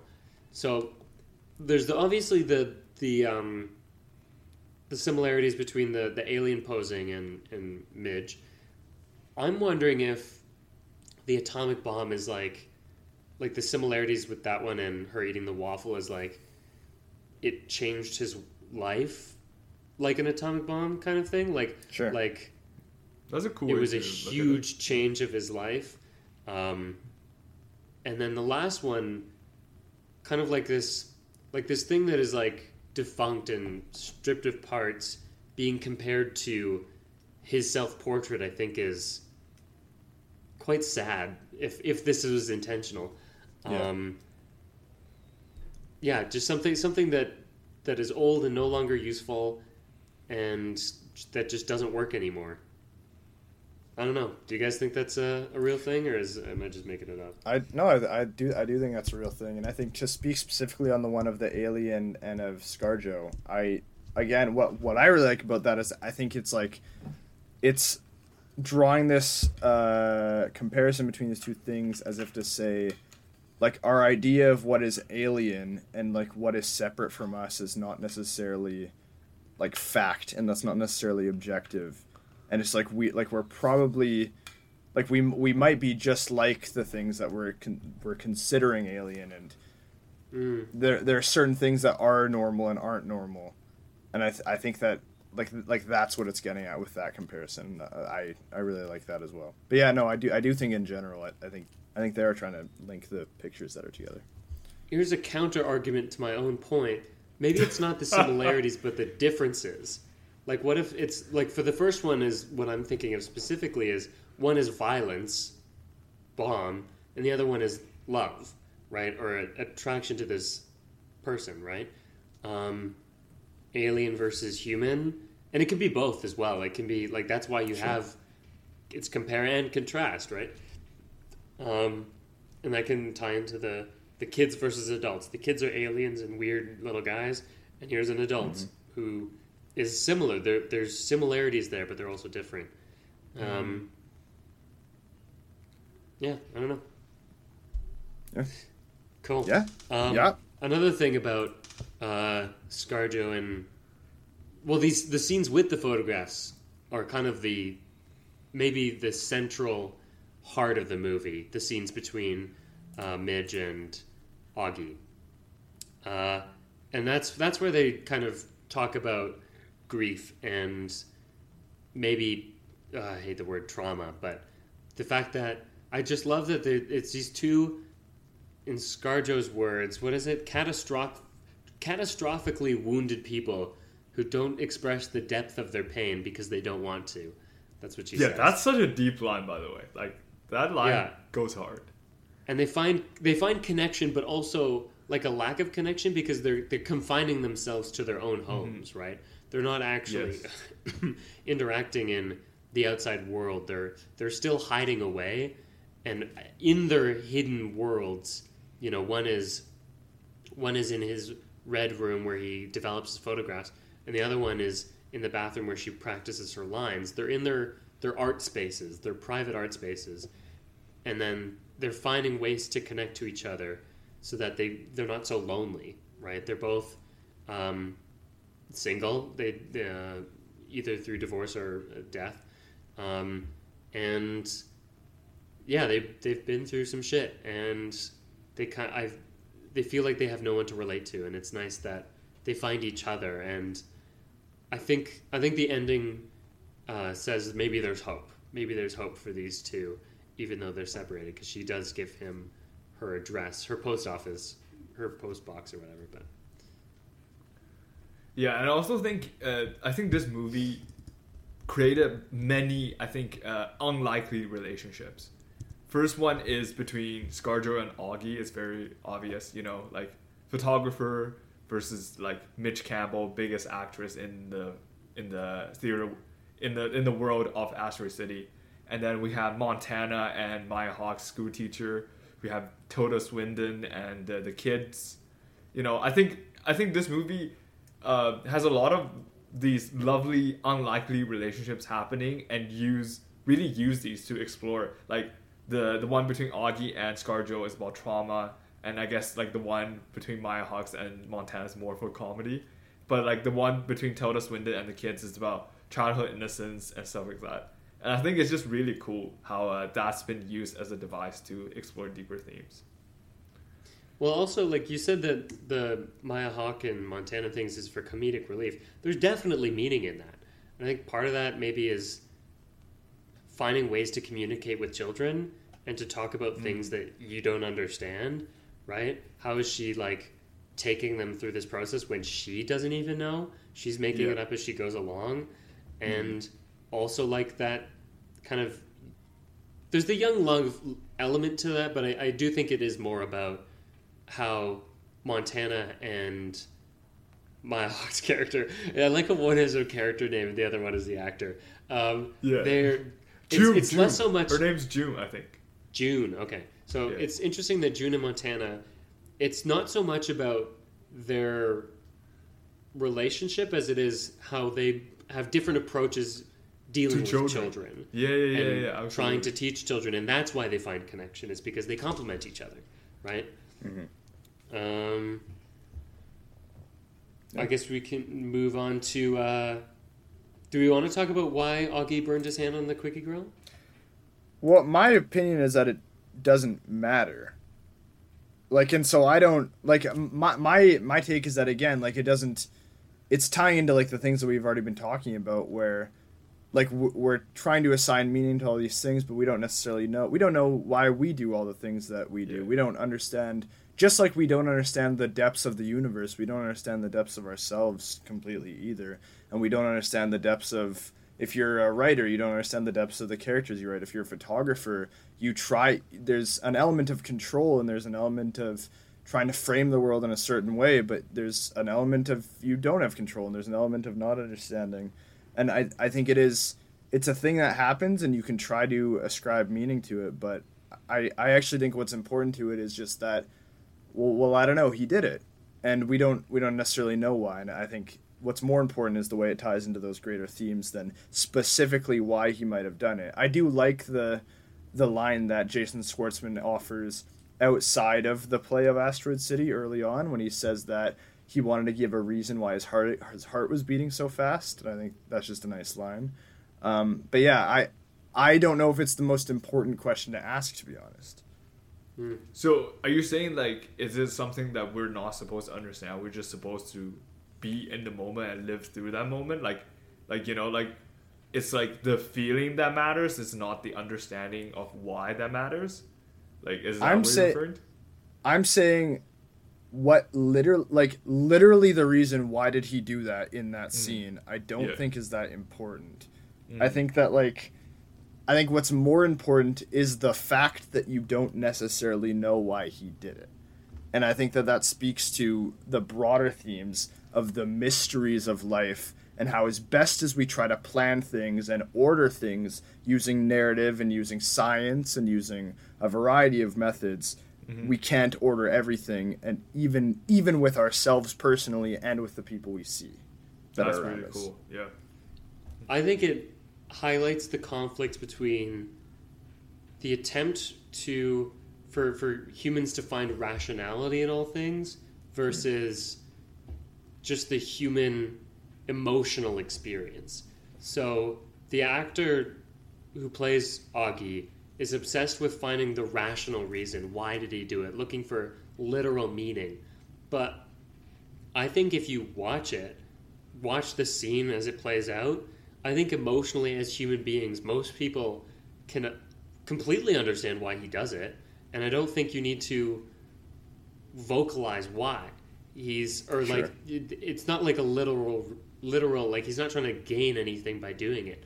He was feeling sad is kind of all that there is, right? He was feeling sad, he was feeling unsatisfied, depressed. I don't know, like there's a gut instinct and understanding. There's an instinctual understanding, an emotional understanding of why he does it. And there doesn't need to be a literal, rational reason. And what's so interesting is how effectively beats like that are communicated, considering the style that is so unempathetic in that way, in the way that like we are not invited into the characters' emotional worlds.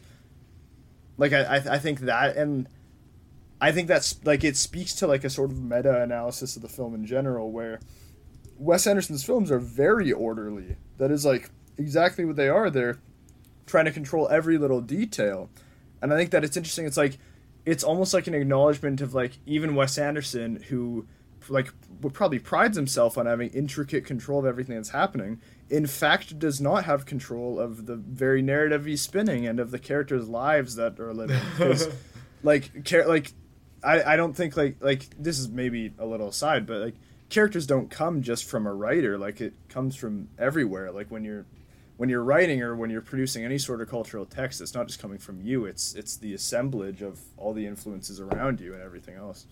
And so I really like the juxtaposition there of very, very emotional moments where we just, despite the movie like really testing us to not understand it and really not like letting us get into these characters' worlds, like we can't help but get into it. And I think that like it gives you this really nice self-reflective feeling as an audience member.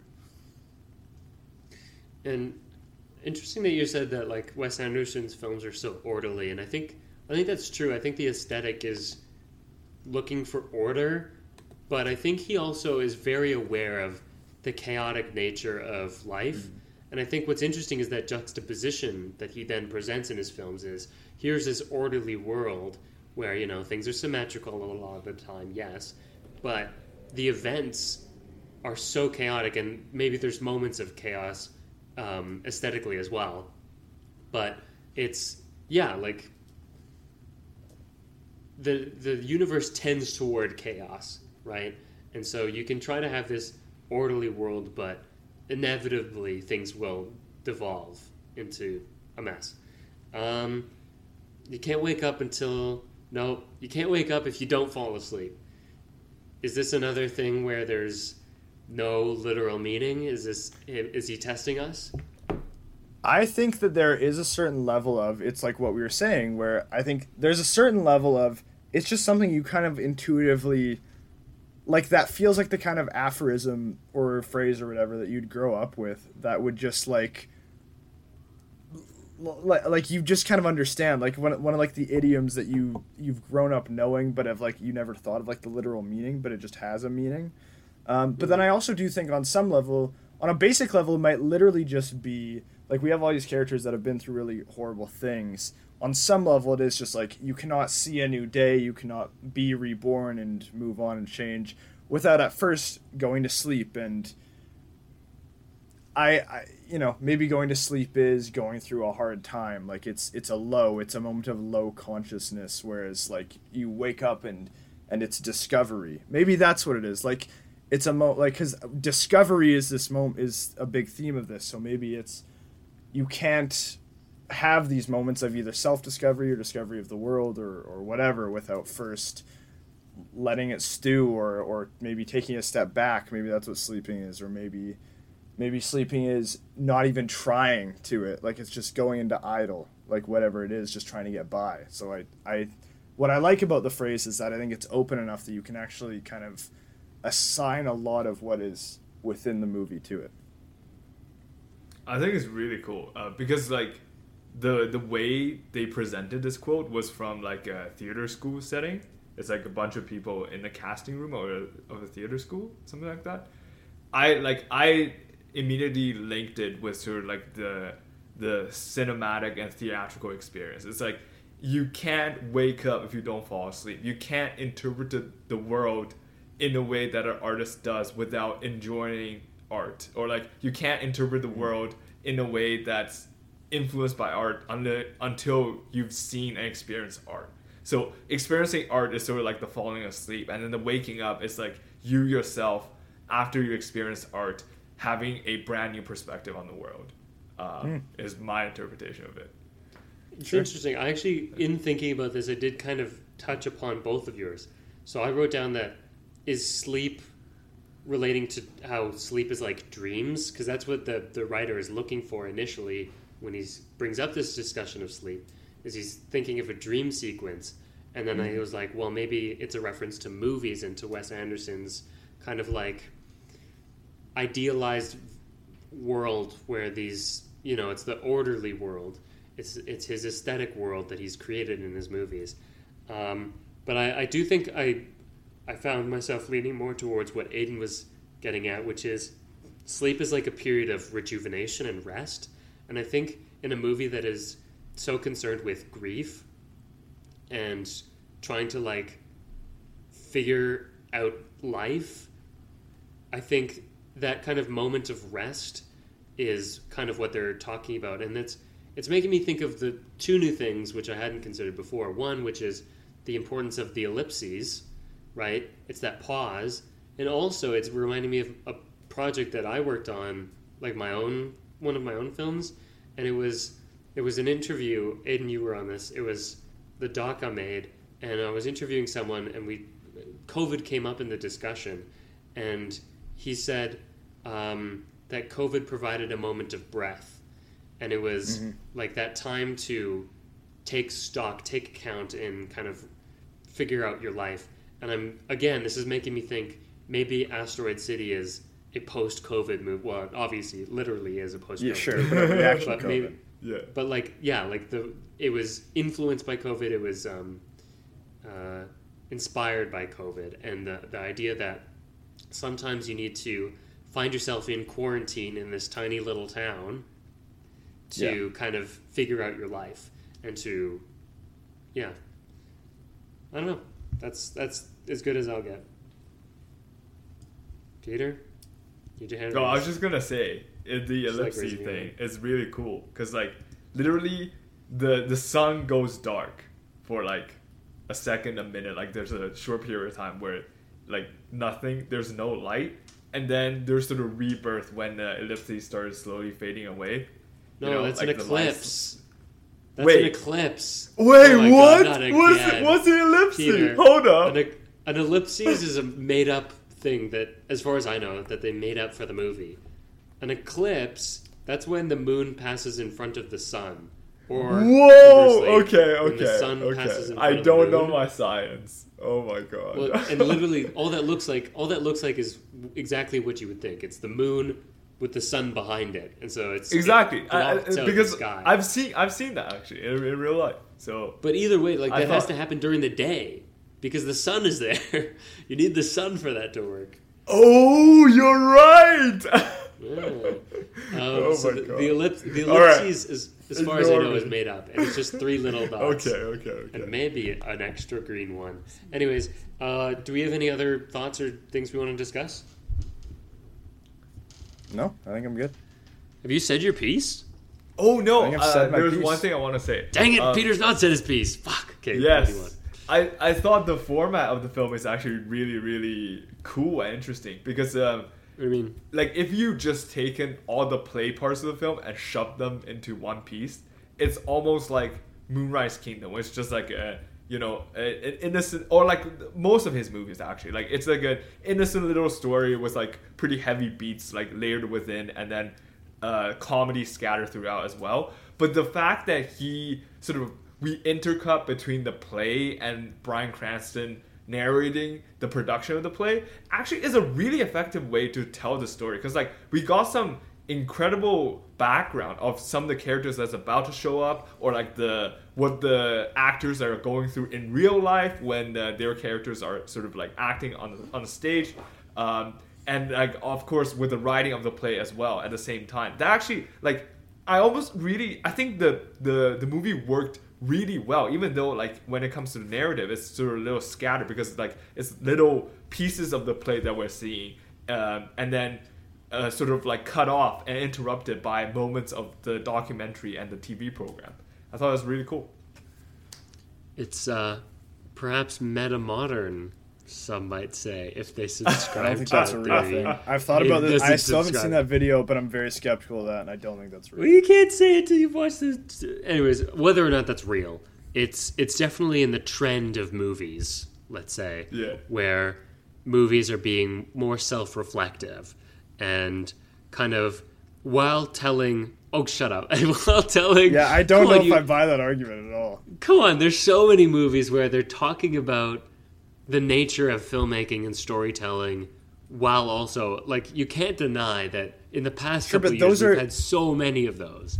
Yeah, Alex, there's so many, like, Alex, those are not movie. Yeah. Alex, those are postmodern ideas. Like, what I'm saying is, I don't think meta-modern is a real different thing. No, I'm saying whether... No, but I'm saying the postmodern era has existed since, like, the 70s.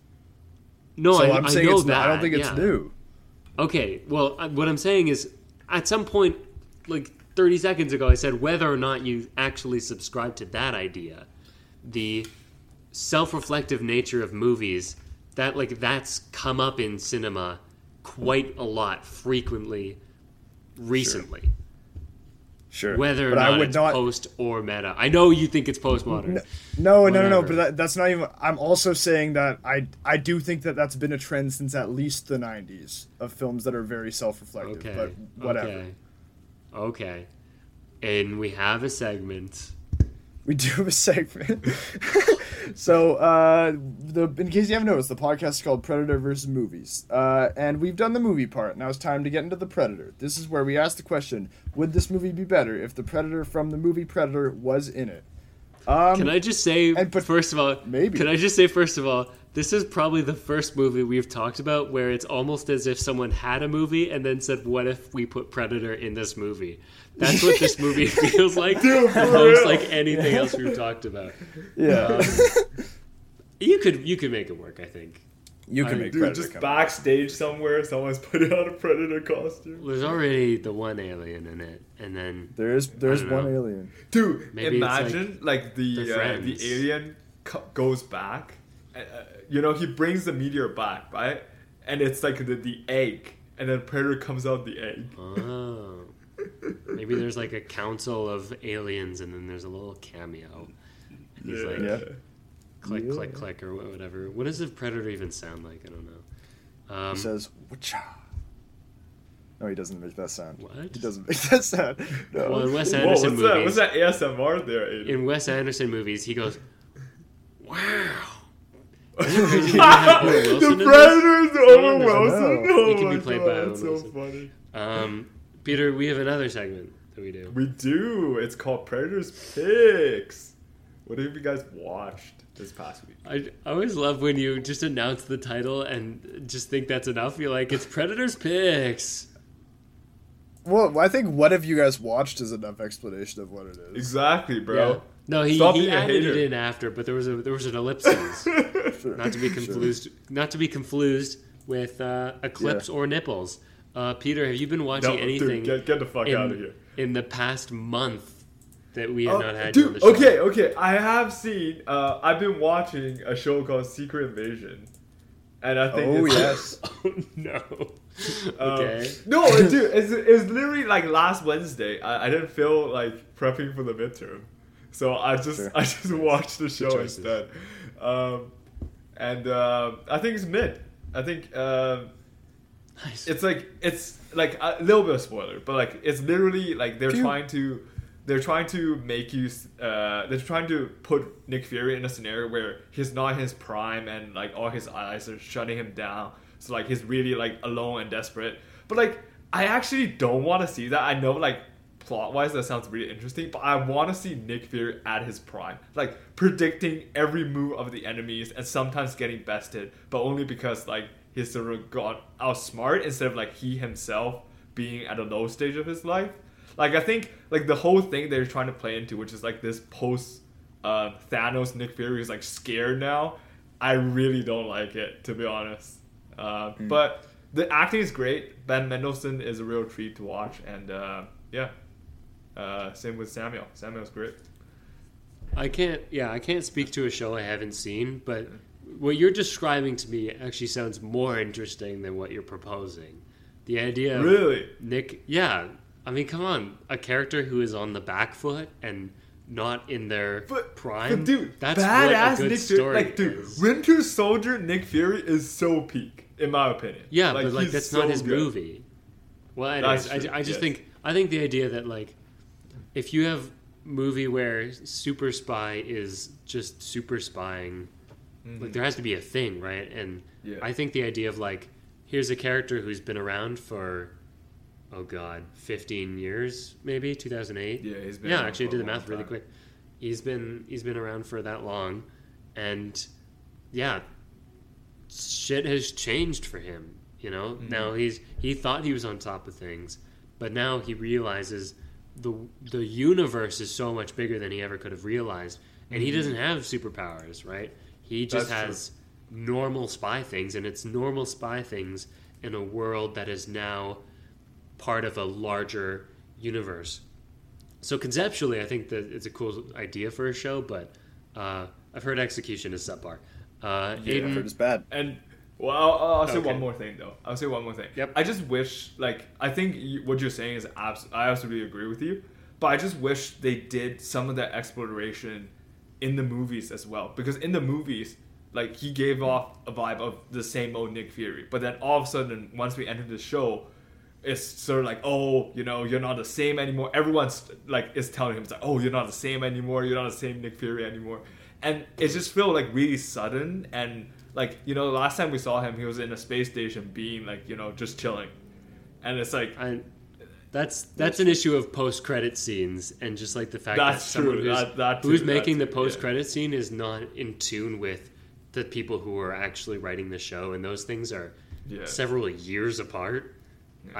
I think that's just a logistical issue with the idea of creating a cinematic universe that doesn't have a consistent, like, one storyteller. You're just gonna have that kind of issue. Will you guys watch this show? No, Not a chance. No.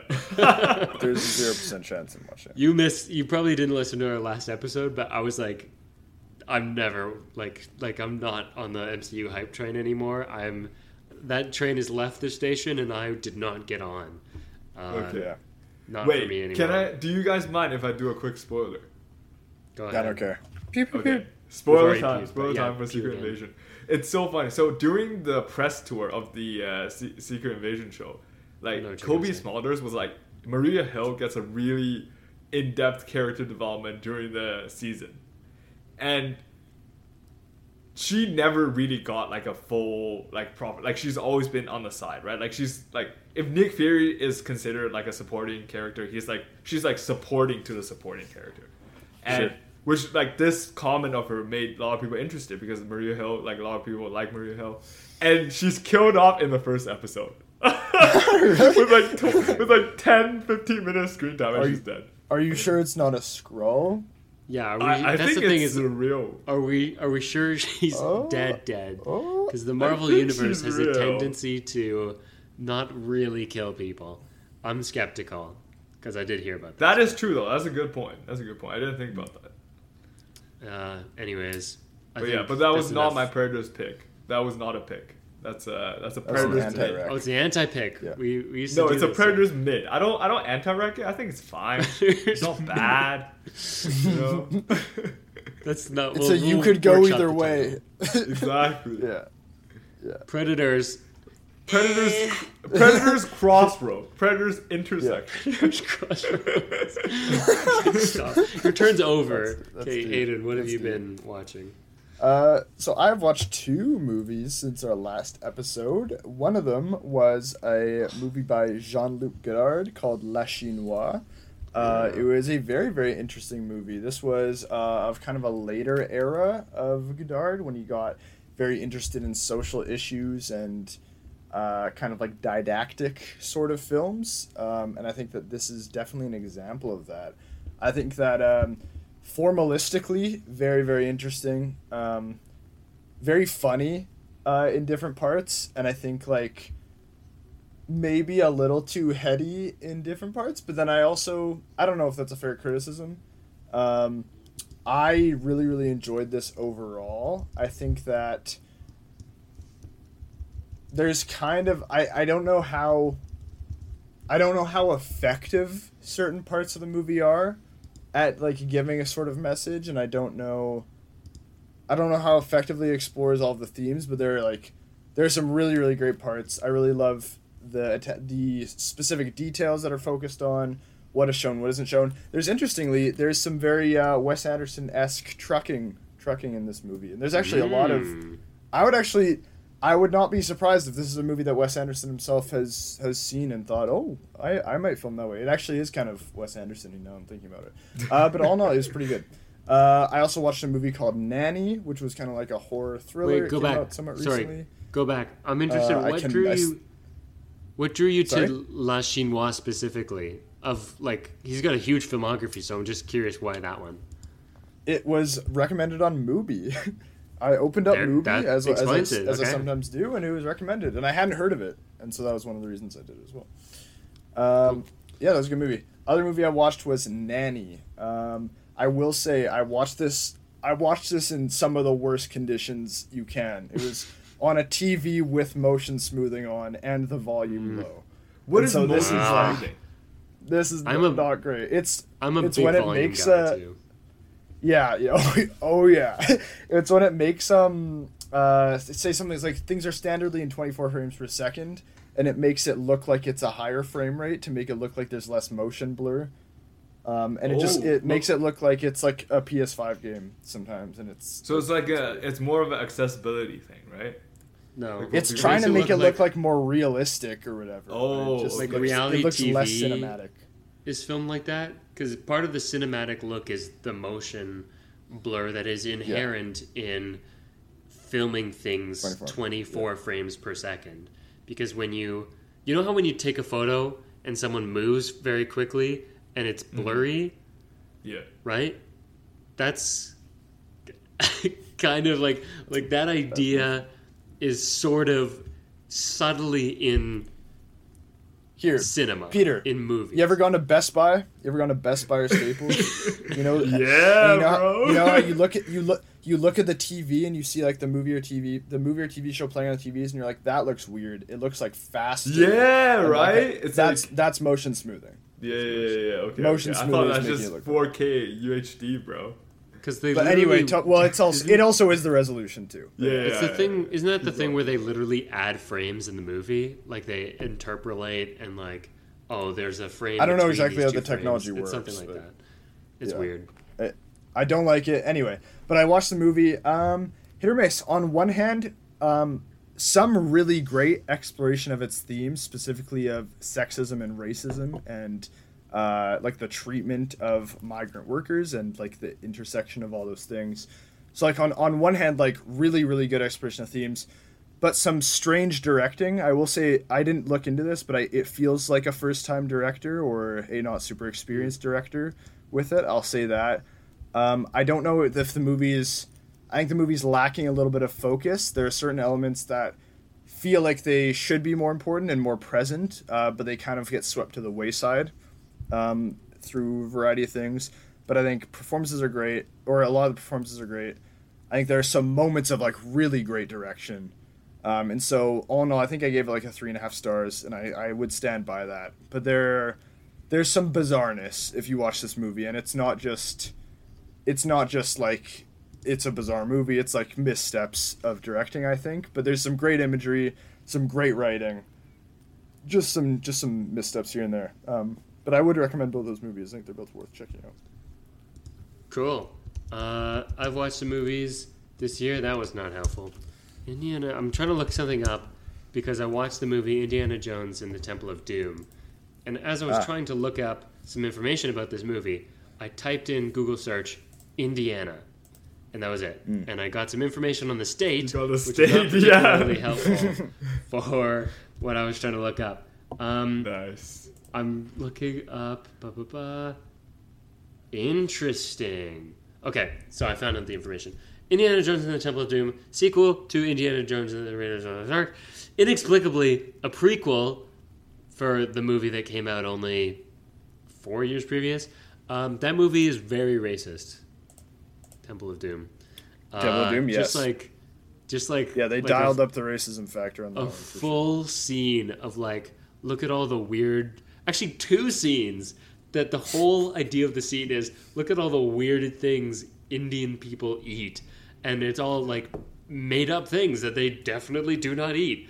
Just racism rampant in this. Yeah, movie. There's tons of Orientalism in the first one, and they saw that and they were like, "What if we did that times 10?" in the second one. And then also like, yeah, the girl character is not great. Just like the idea that this is George Lucas and Spielberg both got divorced in the creation or just prior to this movie. So this is their combined divorced energy creating the most divorced movie ever, where just like man, they just don't like women in this movie. And so she's just like although screaming Spielberg her head wound off up getting the whole time. married to that actress. Which is what I was looking up. So he got married to the woman who was like the embodiment of women suck. Which is like that's what the movie seems to be implying. And yeah, her name is Willie. And so I was looking up, this movie came out in 1984 and they got married in 1991. Very interesting. So, take from that what you will. That's enough tea. It's spilling too much tea. There's so many great sequences in that movie, despite it being terrible. Yeah. There's the roller coaster. Just like ending with a roller coaster is such a wild choice. The bridge is fucking awesome too. The bridge, yes, the bridge stuff. Yeah. The bridge is great. There's another one I can't remember. Just like surprisingly thrilling bits. Oh, the kind of rolly crushy thing is a good bit. And the opening is great. And the opening is awesome. Yeah. When he's like, nice try, Shaolei, closes the door, and it's the logo, Shaolei. That's his, he owns the plane. Just like maybe one of the best visual gags in cinema ever. Just so smart. Very funny. And Short Round is, he's awesome. He's awesome. He's such a great, kids in movies can be hit or miss, and he hits it.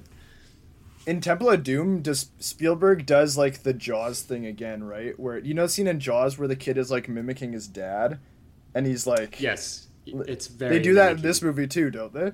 Yeah, where Short Round is mimicking Indy and different things. Yeah, there's in several shots. There's the one that they also copy in Into the Spider-Verse where Indiana is holding his fingers in a particular way, in a pondering way, and then Short Round just slightly in the background is looking at him and copies the fingers. But then later it's escalated and into fighting, right? He's fighting in the same way, and I think the first time he's watching and the second time it's come naturally. He's learned and he doesn't even need to look anymore. Super cute, and I know a lot of people kind of don't like this idea, but Ki Hee Kwan returning as Short Round, I have to say, I would dig that. I wouldn't mind that.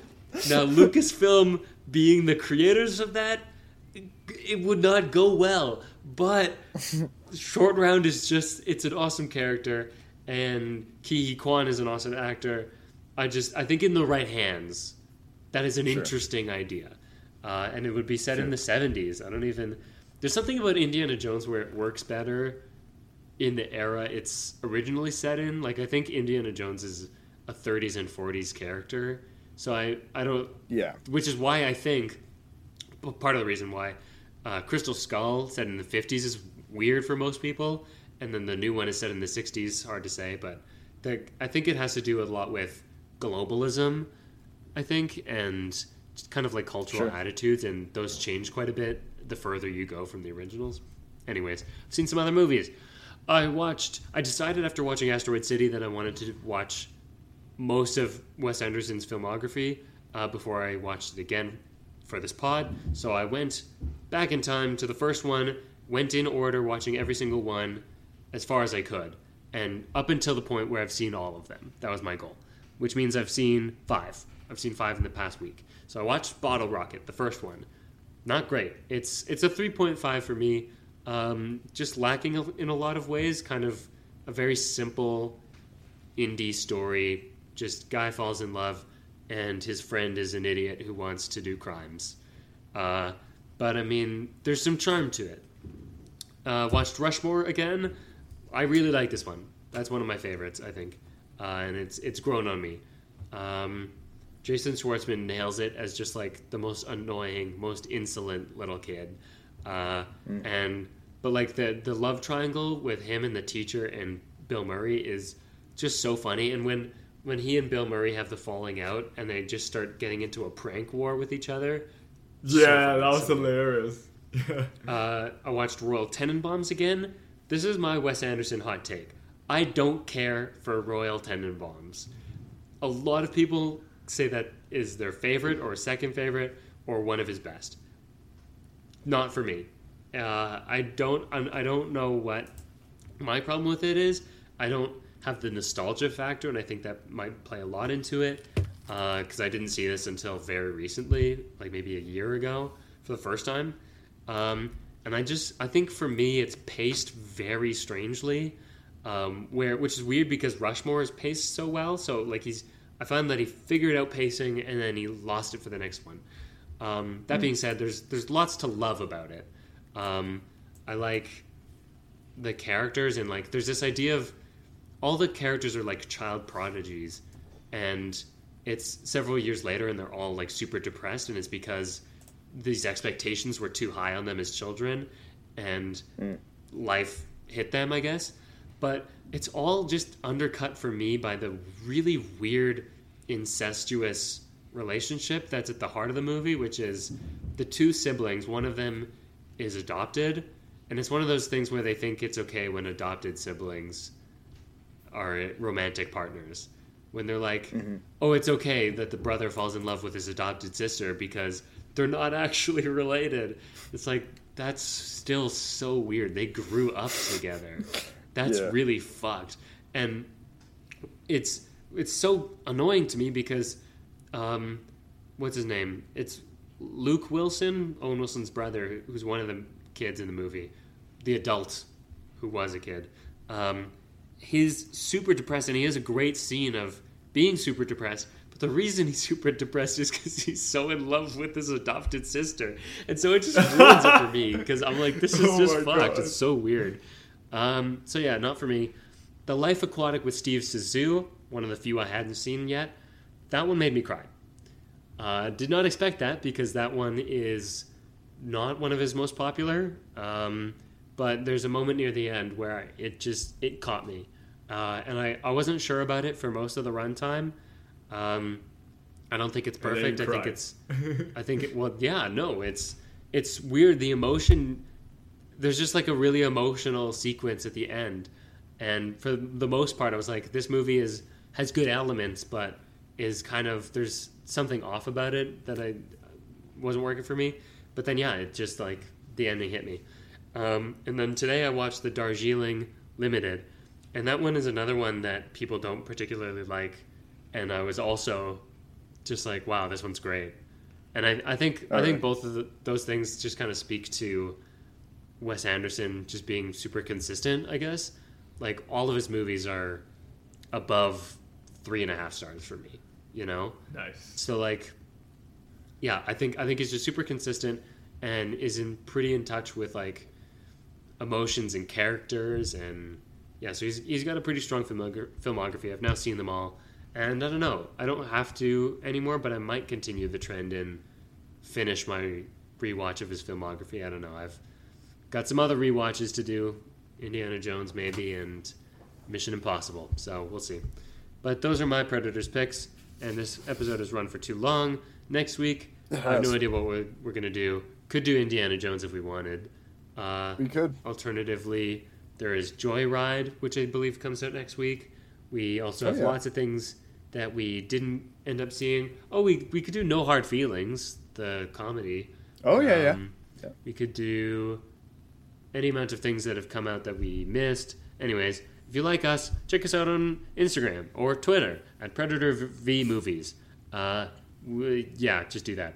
If you like my thoughts on movies, check me out on Letterboxd at _AliceGordon_. I finished the sentence this time. And then you can also check me out on Letterboxd. I'm 810Sunny. That's 810SONNY. My name is Wombo. I also leave reviews sometimes. Peter, do you have anything to plug? No, I don't. Oh, what does that mean? You know what that means. What that mean? It means you guys, you listeners at home, you folks at home, you gotta leave a review. You gotta leave a 5-star review. You gotta comment. You gotta like. You gotta share. You gotta do whatever the hell you can to get this video everywhere. This podcast everywhere is what I mean. But you're contractually obligated now, so go do it. You must. Go do it. You heard the man. Please do it. That's how people see our show, is if it gets out there. So do that. Until next time, I'm Alex. I'm Peter. I'm Aiden.